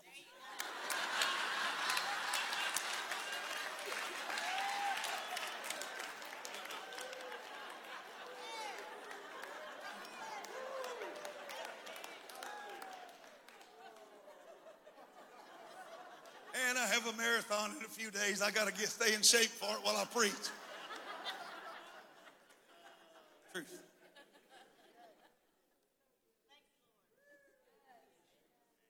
So I heard about this leper. So the meager, the widow's mites are rolling in. The coffers are full. But we're at the widow's mites is where we are. And I heard about this leper. Because it was all of her food. First one. It was all she had.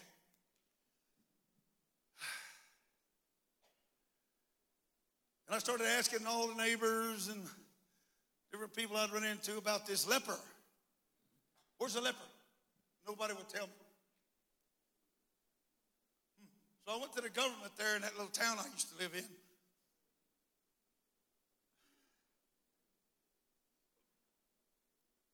Just thought of something. I'd really like some crepes and Jimmy Dean sausage. Can I have that? Oh, man, I'm hungry thinking about starving.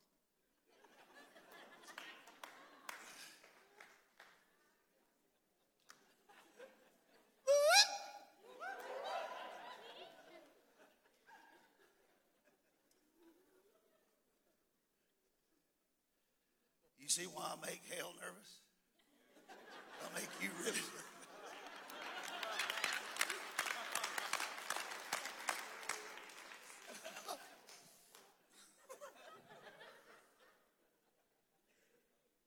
Holy, holy, holy. So I went to the government and I said to them, hey, where's this leper? I heard about this leper. And they go, we ain't telling you what a leper is. These are educated government people now. I said, dude, I want to go. No, you can't go up there. You go up there, you'll bring that thing back and we'll all die. Or if you die, your government will come here and bomb us or something. I said, I will not. That ain't like that. Jesus sent me here. I have a job. Heal the sick, cleanse the leper, raise the dead, and cast out demons. That's my job. I have to do my job. You're in the way of me doing my job. You can't, gringo. No, gringo. Vas a morir, hombre. No, I'm not going to die. I'm going to live. I was sent here to cleanse the leper. So finally, after about, I don't know, lots of weeks of me going up there every day, harassing, they said, you're not going to get it from us. Why? Because you're like a zoo exhibit. You're a white guy, and you're the only one we've ever seen. And on market day, people come from the mountains just to go by your house and look at you and your kids.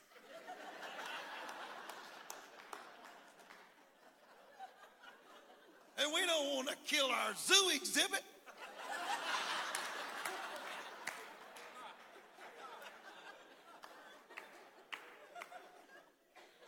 least I had a purpose.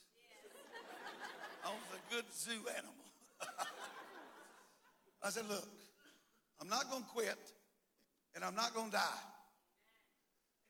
So after about 30 days of me harassing the government, I went in there one morning, and they had an affidavit, an acta, printed out. I said, what is this? Well, you have to sign this, that you know you're going to die, and that we warned you not to go, so that when your government comes to get us, we can give it to them and let them know that you did it on your own. I said, deal. So I signed it. And they told me where it was at. They told me, you're going to die, gringo. Vas a morir, hombre. You will die up there. There's a rebel group up there. There's disease and plague up there on them mountains.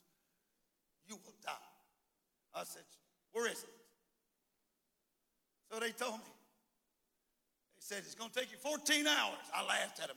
I was Superman when I was young, son. My S got wore off by the mountains. The mountains took the S off me, boy. It's gone. And so, you know, I'm thinking, I can do it in 10 hours. And I took off. That was heavy. Straight up, boy. Took me 14 hours. I get up there in the village, little town where I was going. They met me out in the outskirts, and they said, you're not coming in here. I said, please, I'm here for the leper. We know why you're here, but you ain't coming in here. And I said, look, listen to me. They said, no, we're not going to listen to you. And they called, and here comes the guys with the guns, and they turned me around, they cuffed me, and they gun pointed me out of town, so I left. So I'm sitting, look here, we don't think of revival as those kind of hardships. We don't think of cleansing a leper as being put in cuffs and at gunpoint. We have a wrong thinking of how it really is. It's work, buddy. It was 14 hours just to get up there. And then I got put at gunpoint. Now I'm sitting there. I don't know what to think of it, right? I have left houses and homes, mamas and dad, everything you preached to everybody, I did it right. And it went wrong. And I'm starving. All right, so all of a sudden I smell this odor. I'm a hunter. Trapper fella from one of them swamps over in Louisiana. And I smelled this odor, I associated it with a wild beast of some sort. It wasn't. It was a stinking woman come out of the woods. Smelled her well before I saw her. She was another beggar. See, that is not what we want. You think revival, you think chariots of fire. You think gold dust. You think angels carrying people around.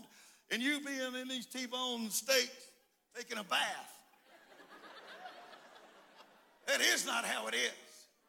You get gunpoint, you get handcuffs, and you get a dead gummit stinking beggar. Other words are trying to come out. I'm trying to corral them so it don't offend you.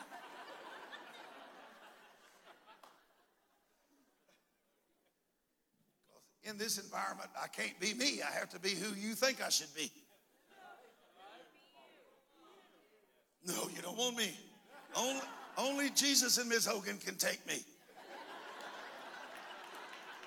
The people at the opium den, they don't care who I am or how I act. You, on the other hand, will leave. Just say yes. I don't take you plastic lies. How's that sound? So, this stinking woman, she says, I know where your leper is. And I'm looking at her. No. I want the glowing man.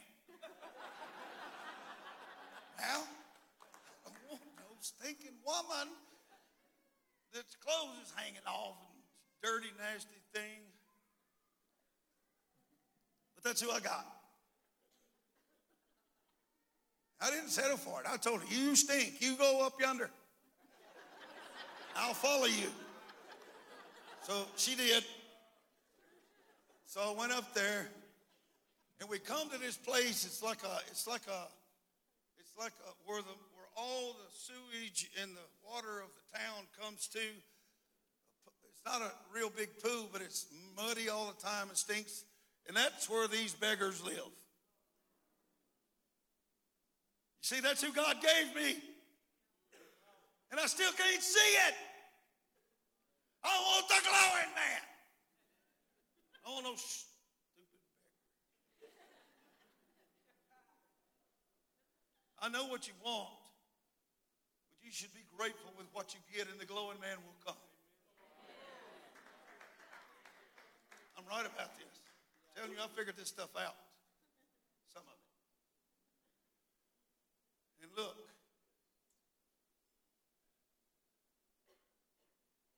She brought me to this house. These houses are made out of plastic and sticks. And it stinks. It smells like a sewage thing. And all of a sudden, a whole bunch of women started coming out of them little plastic houses, sheets of plastic. And every one of them looked just like her. They stinking people.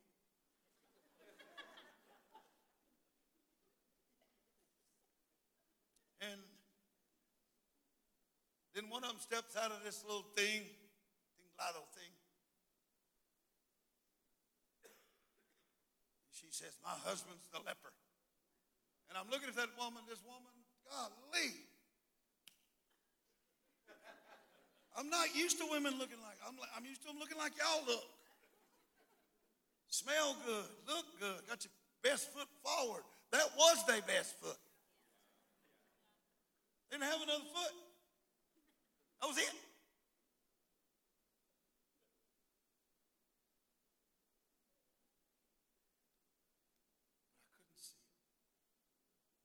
But I couldn't see it.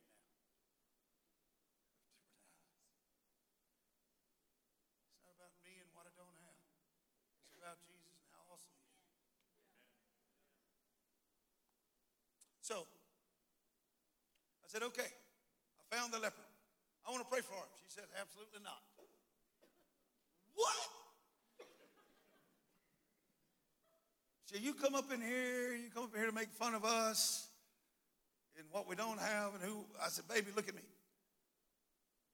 With all due respect to you, you ain't worth the hike. You ain't right. This pride that's oozing out of you right this moment, dude, if it wasn't for Jesus, I wouldn't be standing here looking at you. She said, who is this Jesus? I said, he's the boss. You get the boss and we'll talk.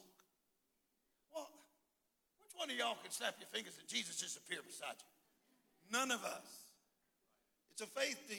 And I got to try to, how do you tell somebody in that condition they need faith? They don't need faith. They need help. And I can't get her to see it because I can't see it yet.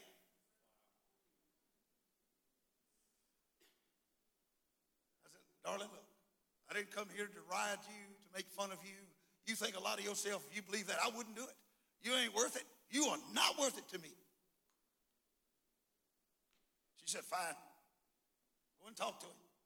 So I went in there. God, they were way better than he is. That was the bottom of the barrel. No. The bottom of the barrel's inside. I went and moved the banana leaves off his leg, and I immediately vomited.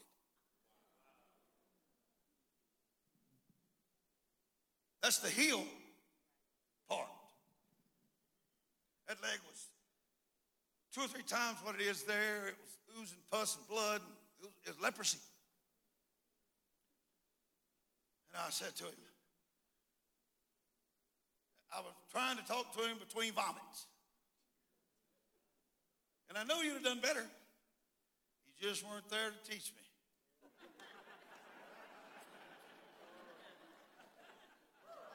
Were you? Had to do it the way I know how, which is I don't know. But I'm here to tell you how it really happens. Sometimes it ain't awesome, but it can get there if you can have the patience. You start with nothing and you gain it all. And so he said, who is this Jesus I heard you tell my wife? I said, look, he's the Son of God. Which God? Father God, Creator God of heaven and earth. Who is he? I don't know who he is. I just know he spoke words out of his mouth and the earth was formed. Where he come from, I don't know, no more than you do. I just know he can heal you. How many times you've seen that happen, he said? Never. And how do you know he can do it? So I got my Bible out and I said, because it says it right here. He said, what is that? This is the Bible. What's the Bible? Okay, God spoke down through the millenniums to these people that he touched with his spirit. What's a spirit? I don't know any of these answers. I just know I was asked to come here and lay my hands on you and you're going to get better. He said, how do you know? I said, I don't know. I just know it says it in this book that we can do it, and that's why I'm here. Now, if you're not going to let me do it, I'm going home, and you can die.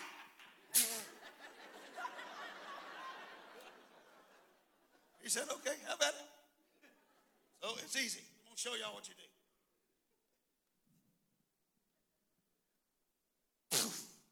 Lost my hand to my wrist in the goo.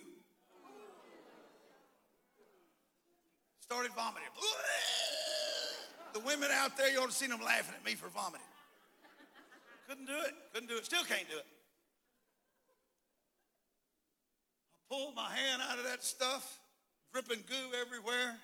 I told the woman, give me some water and soap and a bucket. She said, I don't have a bucket. I don't have any soap. I said, listen to me. Poor as y'all are, y'all know how to steal. Go get me a bucket. It's true. So she went and got me a bucket. I don't know where it come from. Still didn't have. Don't to this day ask.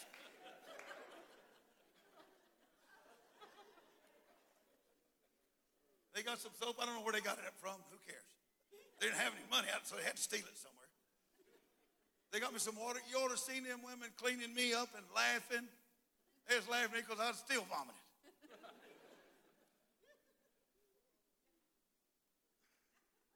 This gospel is not easy to get going. It's costly. Look that up on my iPad, Isaac. You know how to run an Apple pirate thing. Miss Hogan does. Listen. I went back home, told my wife the whole story. She laughed and laughed and laughed. It took me about 12 and a half hours to get back. And then I said another day, I went back. Because, hey, look, the gospel is tedious, work-oriented, dedicated, and you need to be a faithful human being for it to function.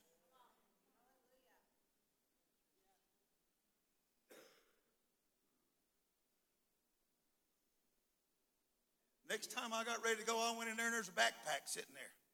And I look in and it's got my wife's clothes in it and only a little bit of food we had. It's in the thing. I said, what are you doing, woman? She said, you're taking it up there to them poor people. I said, dude, we're poor people. She said, no, we have widows. They have nothing. You're right. So I loaded the thing up. It took me more than 14 hours, 16 this time. So I got a full loaded backpack on it. I got to go up that big mountain, and I did. Got up there in front of all these, listen to me, these are beggars. I turned that thing, dumped it out. You should have seen them people fighting over our junk. It was wonderful. They'd never had that opportunity. Do you understand? There ain't nobody coming to help them. Just me. That's who you need to be. I figured it out. They're on the Jericho road, and they're waiting on us. And they're broken and hurt.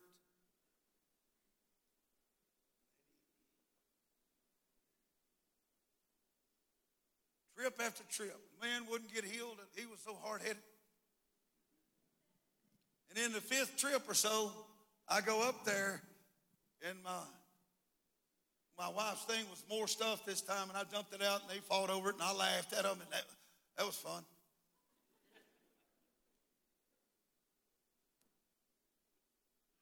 And then it happened, y'all. The wife of the leper says to me, sit on the rock. I said, why? She said, sit on the rock. I said, I don't want to pray for the leper. I got to go home. She said, sit on the rock. Yes, ma'am. So I sat on the rock. What was my mind thinking happened? Do you know? He's dead. He's dead. She don't want to offend me because she wants the goodies to keep coming. So I'm sitting there an hour and a half, and then this dude comes walking up the trail with a borrowed axe and a borrowed hoe on his shoulder out of the jungle. He comes walking up to me, and I'm sitting there looking at him. When he got closer, it's the leper. He's walking.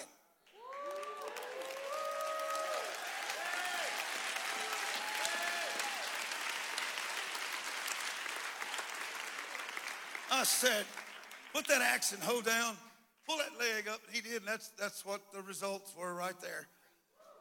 I said to him, how? What happened? He said, it was the last time you was here. You brought that stuff. You prayed over me. You read me the Bible. And you left whistling, because I whistle when I walk. Go through the villages. Everybody's afraid of you because you're white. And you're unarmed and you're whistling. Something's wrong with you. He said, you was gone. And then it happened. I said, what happened? He said, I'm laying here just dying. And the roof started moving. I said, what? He said, there was a glowing man came through the roof.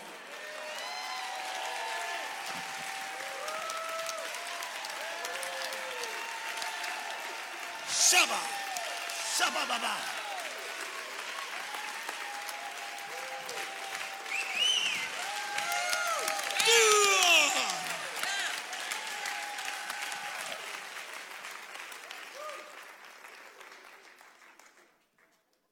So I said, okay, this glowing man. It was a light, right? He said, yeah. But the man was in the light. I said, okay, I got that sorted out. Describe him. Same description every time. His eyes were eyes of fire. He spoke as the thunder, like a river at flood stage. Had a golden sash around his waist. He rolled up on me and touched me, and I got sleepy and went to sleep. And when I woke up, the glowing man's gone, and the leg is healed. So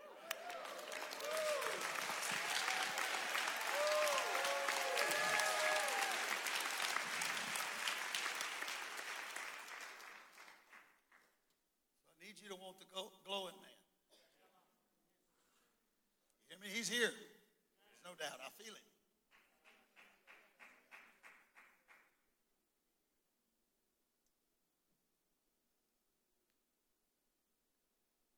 Stand up and pray, and then he's going to do what he's going to do. That's how it's going to go. Will y'all please stand up? I need you to say it. Lord Jesus, I love you. Send me the glowing man. I need you. I need your presence.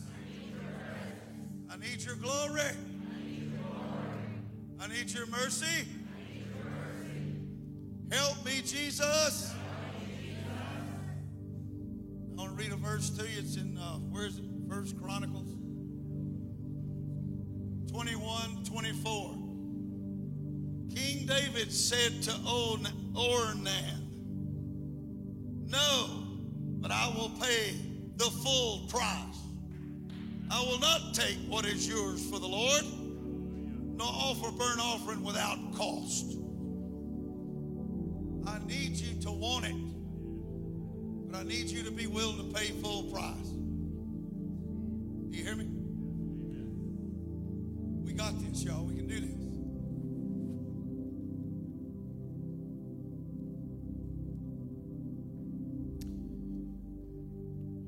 The presence of God is so strong in the house tonight. In just a moment, we're going to baptize. And we're going to open up this altar for prayer here in just a few minutes. David Hogan's going to pray for people, but we need to make sure those of you that would like to be water baptized, I'm going to ask you to come. Not yet, but I'm going to ask you to come up these steps. Men, if you can go ahead and get in position to help us. Thank you, Vince. Let me tell you something. Two anointings have united here tonight. Two very strong anointings. Do you hear me? David Hogan Ministry and Fire in the Water, this baptism revival that is happening and sweeping across America right now in the world. I feel the presence of God as strong as I have felt the presence of God, and so I'm telling you, the glory of the Lord is here. He's sitting down upon us because King Jesus has been magnified. No ministry, no man, but Jesus, just Jesus is Him and Him alone. I'm going to open up the invitation to come, and you're going to come and go through this line, and then you're going to go down and exit here. The first 15 or so will go and get baptized. And we're going to minister until the wee hours of the morning if we need to. Every person will be prayed for tonight. Every person to be baptized. Our teams are ready to go to 2, 3, 4 o'clock in the morning.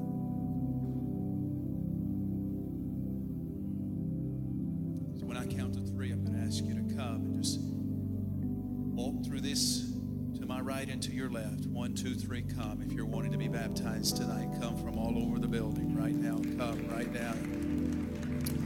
Come on. Come on, just come right now.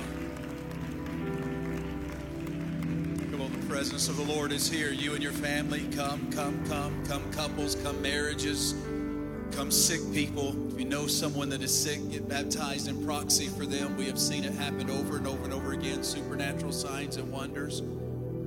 You're going to get your letter. The first few are going to get baptized quickly. The rest of you will see your name up on the screen, or excuse me, your letter A, B, C, D, E, F, and G, all the way through the alphabet if necessary. Then you'll come and make your way. We have clothes for you. If you did not come prepared to be baptized, we have 200 sets of scrubs, underwear, bras. We have everything for you, towels. You don't have to be here prepared to go. We got everything for you tonight to encounter Jesus in this water. I promise you, you will not regret it at all. You will not regret it at all. Hallelujah, He is here. Every head bowed, every eye closed in this room. If you've never given your life to Jesus, if you've never committed to follow Him, never said, Jesus, I will be your disciple, I will follow you. See, Jesus never asked us to make Christians. He asked us to make disciples. I'm not interested in you in praying a prayer in silence and asking Jesus in your heart and never follow Him. Bow your heads and close your eyes. If you have never decided to follow Him and to be His disciple and repented of your sins, when I count to 3, I'm going to ask you to lift your hand, thrust it high as you can. And you say, Todd, I want to be saved today. I want to meet this Jesus, the glowing man that David has talked about. I want to meet Jesus. I need my sins forgiven. I want to follow Christ. When I count to 3, raise your hand as high as you can. Ready? 1, 2, 3. Anybody in the room? Anybody in the room? Lift it high, lift it high, lift it high, lift it high. I see it. I see it. I see it. Are there hands? Are there other hands? Lift them high, lift them high, lift them high. I want to make Jesus Christ my Savior. Anybody? See it? See it? Hallelujah.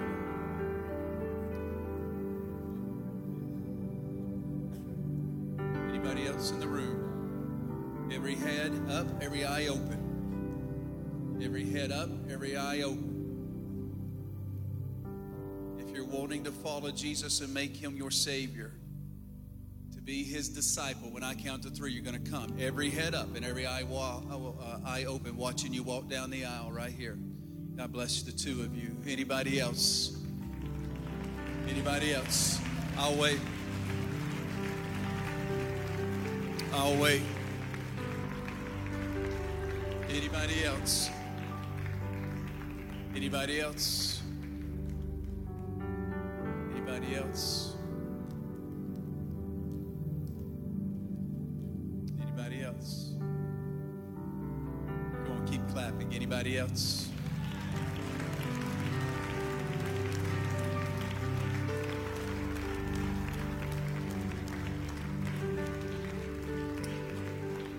I need our altar team to take care of these two right here to my left and to your right. Karen, if we could make sure, Michaela, can we make sure that they're taken care of? We're going to take them back to a room, pray for them, lead them to Christ. The presence of God is here tonight. Anybody else needing to be baptized tonight? Raise your hand. Anybody else wanting to be baptized tonight? Raise your hand. Come on, we've got room for you.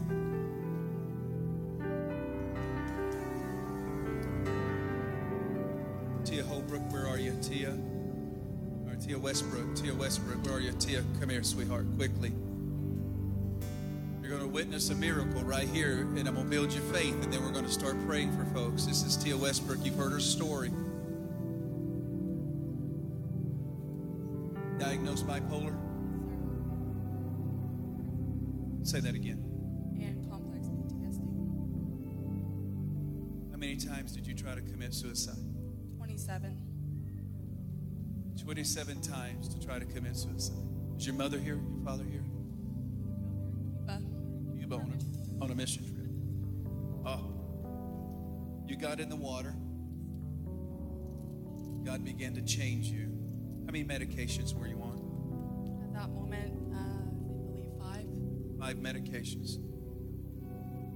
Diagnosed clinically. Yes, sir. She got baptized one time and God began to change her.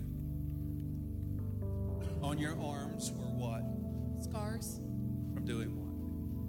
Scratching, cutting, burning myself. How many? How about your legs? Blood. You got baptized one time, and then how many weeks later did you get baptized again? I came the second weekend in January. And then you got baptized a third time. See, people struggle about this baptism revival. I don't need you to struggle with, not that you do, but it's just a point of contact where he said, Todd, I'm going to baptize people with Holy Spirit fire. On the 4th time in the water, her 4th baptism, the fire of God came upon her, the presence of the Lord, and you looked down at your arms that had all of those cuts and scars and burn marks. What happened? Really washed off. I did that, and they were gone. Say it again. And they were gone. All of them. Yes, sir. When you get to the dressing room and you're changing your clothes and you look down at the legs and where you also had scars, and what happened? They were gone. We're all gone.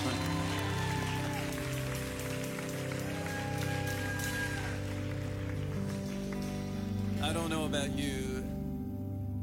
That's all I need to know, that Jesus so loves his daughter that he will touch her. Not in that way in the first baptism, second baptism, or third, but the 4th time in that water. I don't know why the 4th, but he came.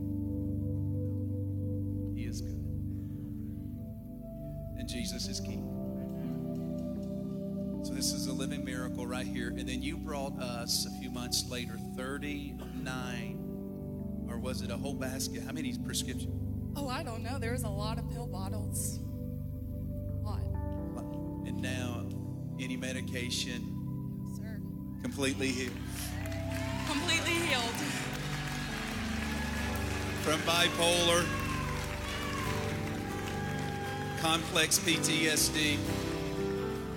I had tried every medication out there. The doctors were like, we don't know what's wrong with you. And the medication would only take off like the edge of the suicidal thoughts I had 24/7. And God took all that away. All of that away.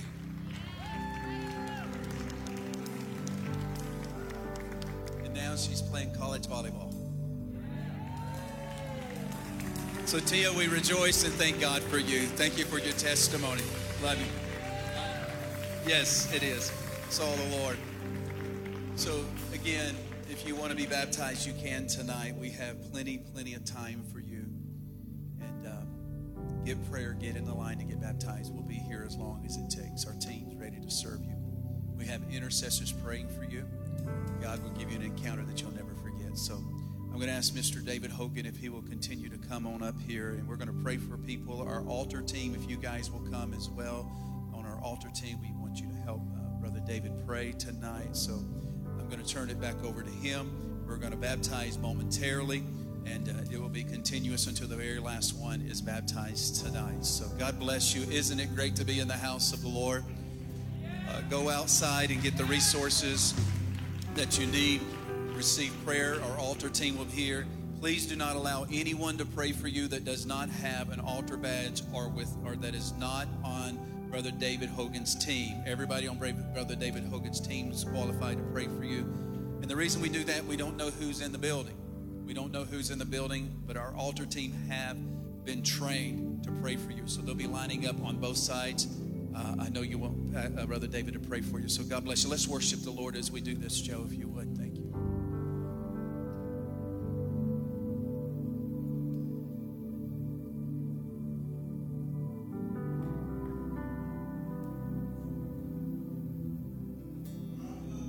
Thank y'all for the opportunity. I bless you. I'm aggressive, I'm wild. I say some hard, aggressive things. Let me tell you why. I need you here. No games. I'm not here to hurt you, hurt your feelings. I'm here for your family and your well-being. Jesus is king. Jesus loves you. That's how it goes. If you want healing, we're not going to interfere with what they're doing. We're going to do something else simultaneously. I need you to let the Holy Ghost fire burn you. Be filled, be healed with the mercy of the gospel in the name of Jesus. So just come up here on this line right here. There's a line right here. Yeah, that's perfect right there, right here. Come on. That's it. Straight across. And once y'all want to be healed, be filled, we're going to take a few minutes and pray with you. There's a team here. They got staff on prayer ministry. They're capable, okay? Hogan's here. I'll be safe. Soldier of the blood. Holy Ghost, I bless you, and I speak healing over you in health.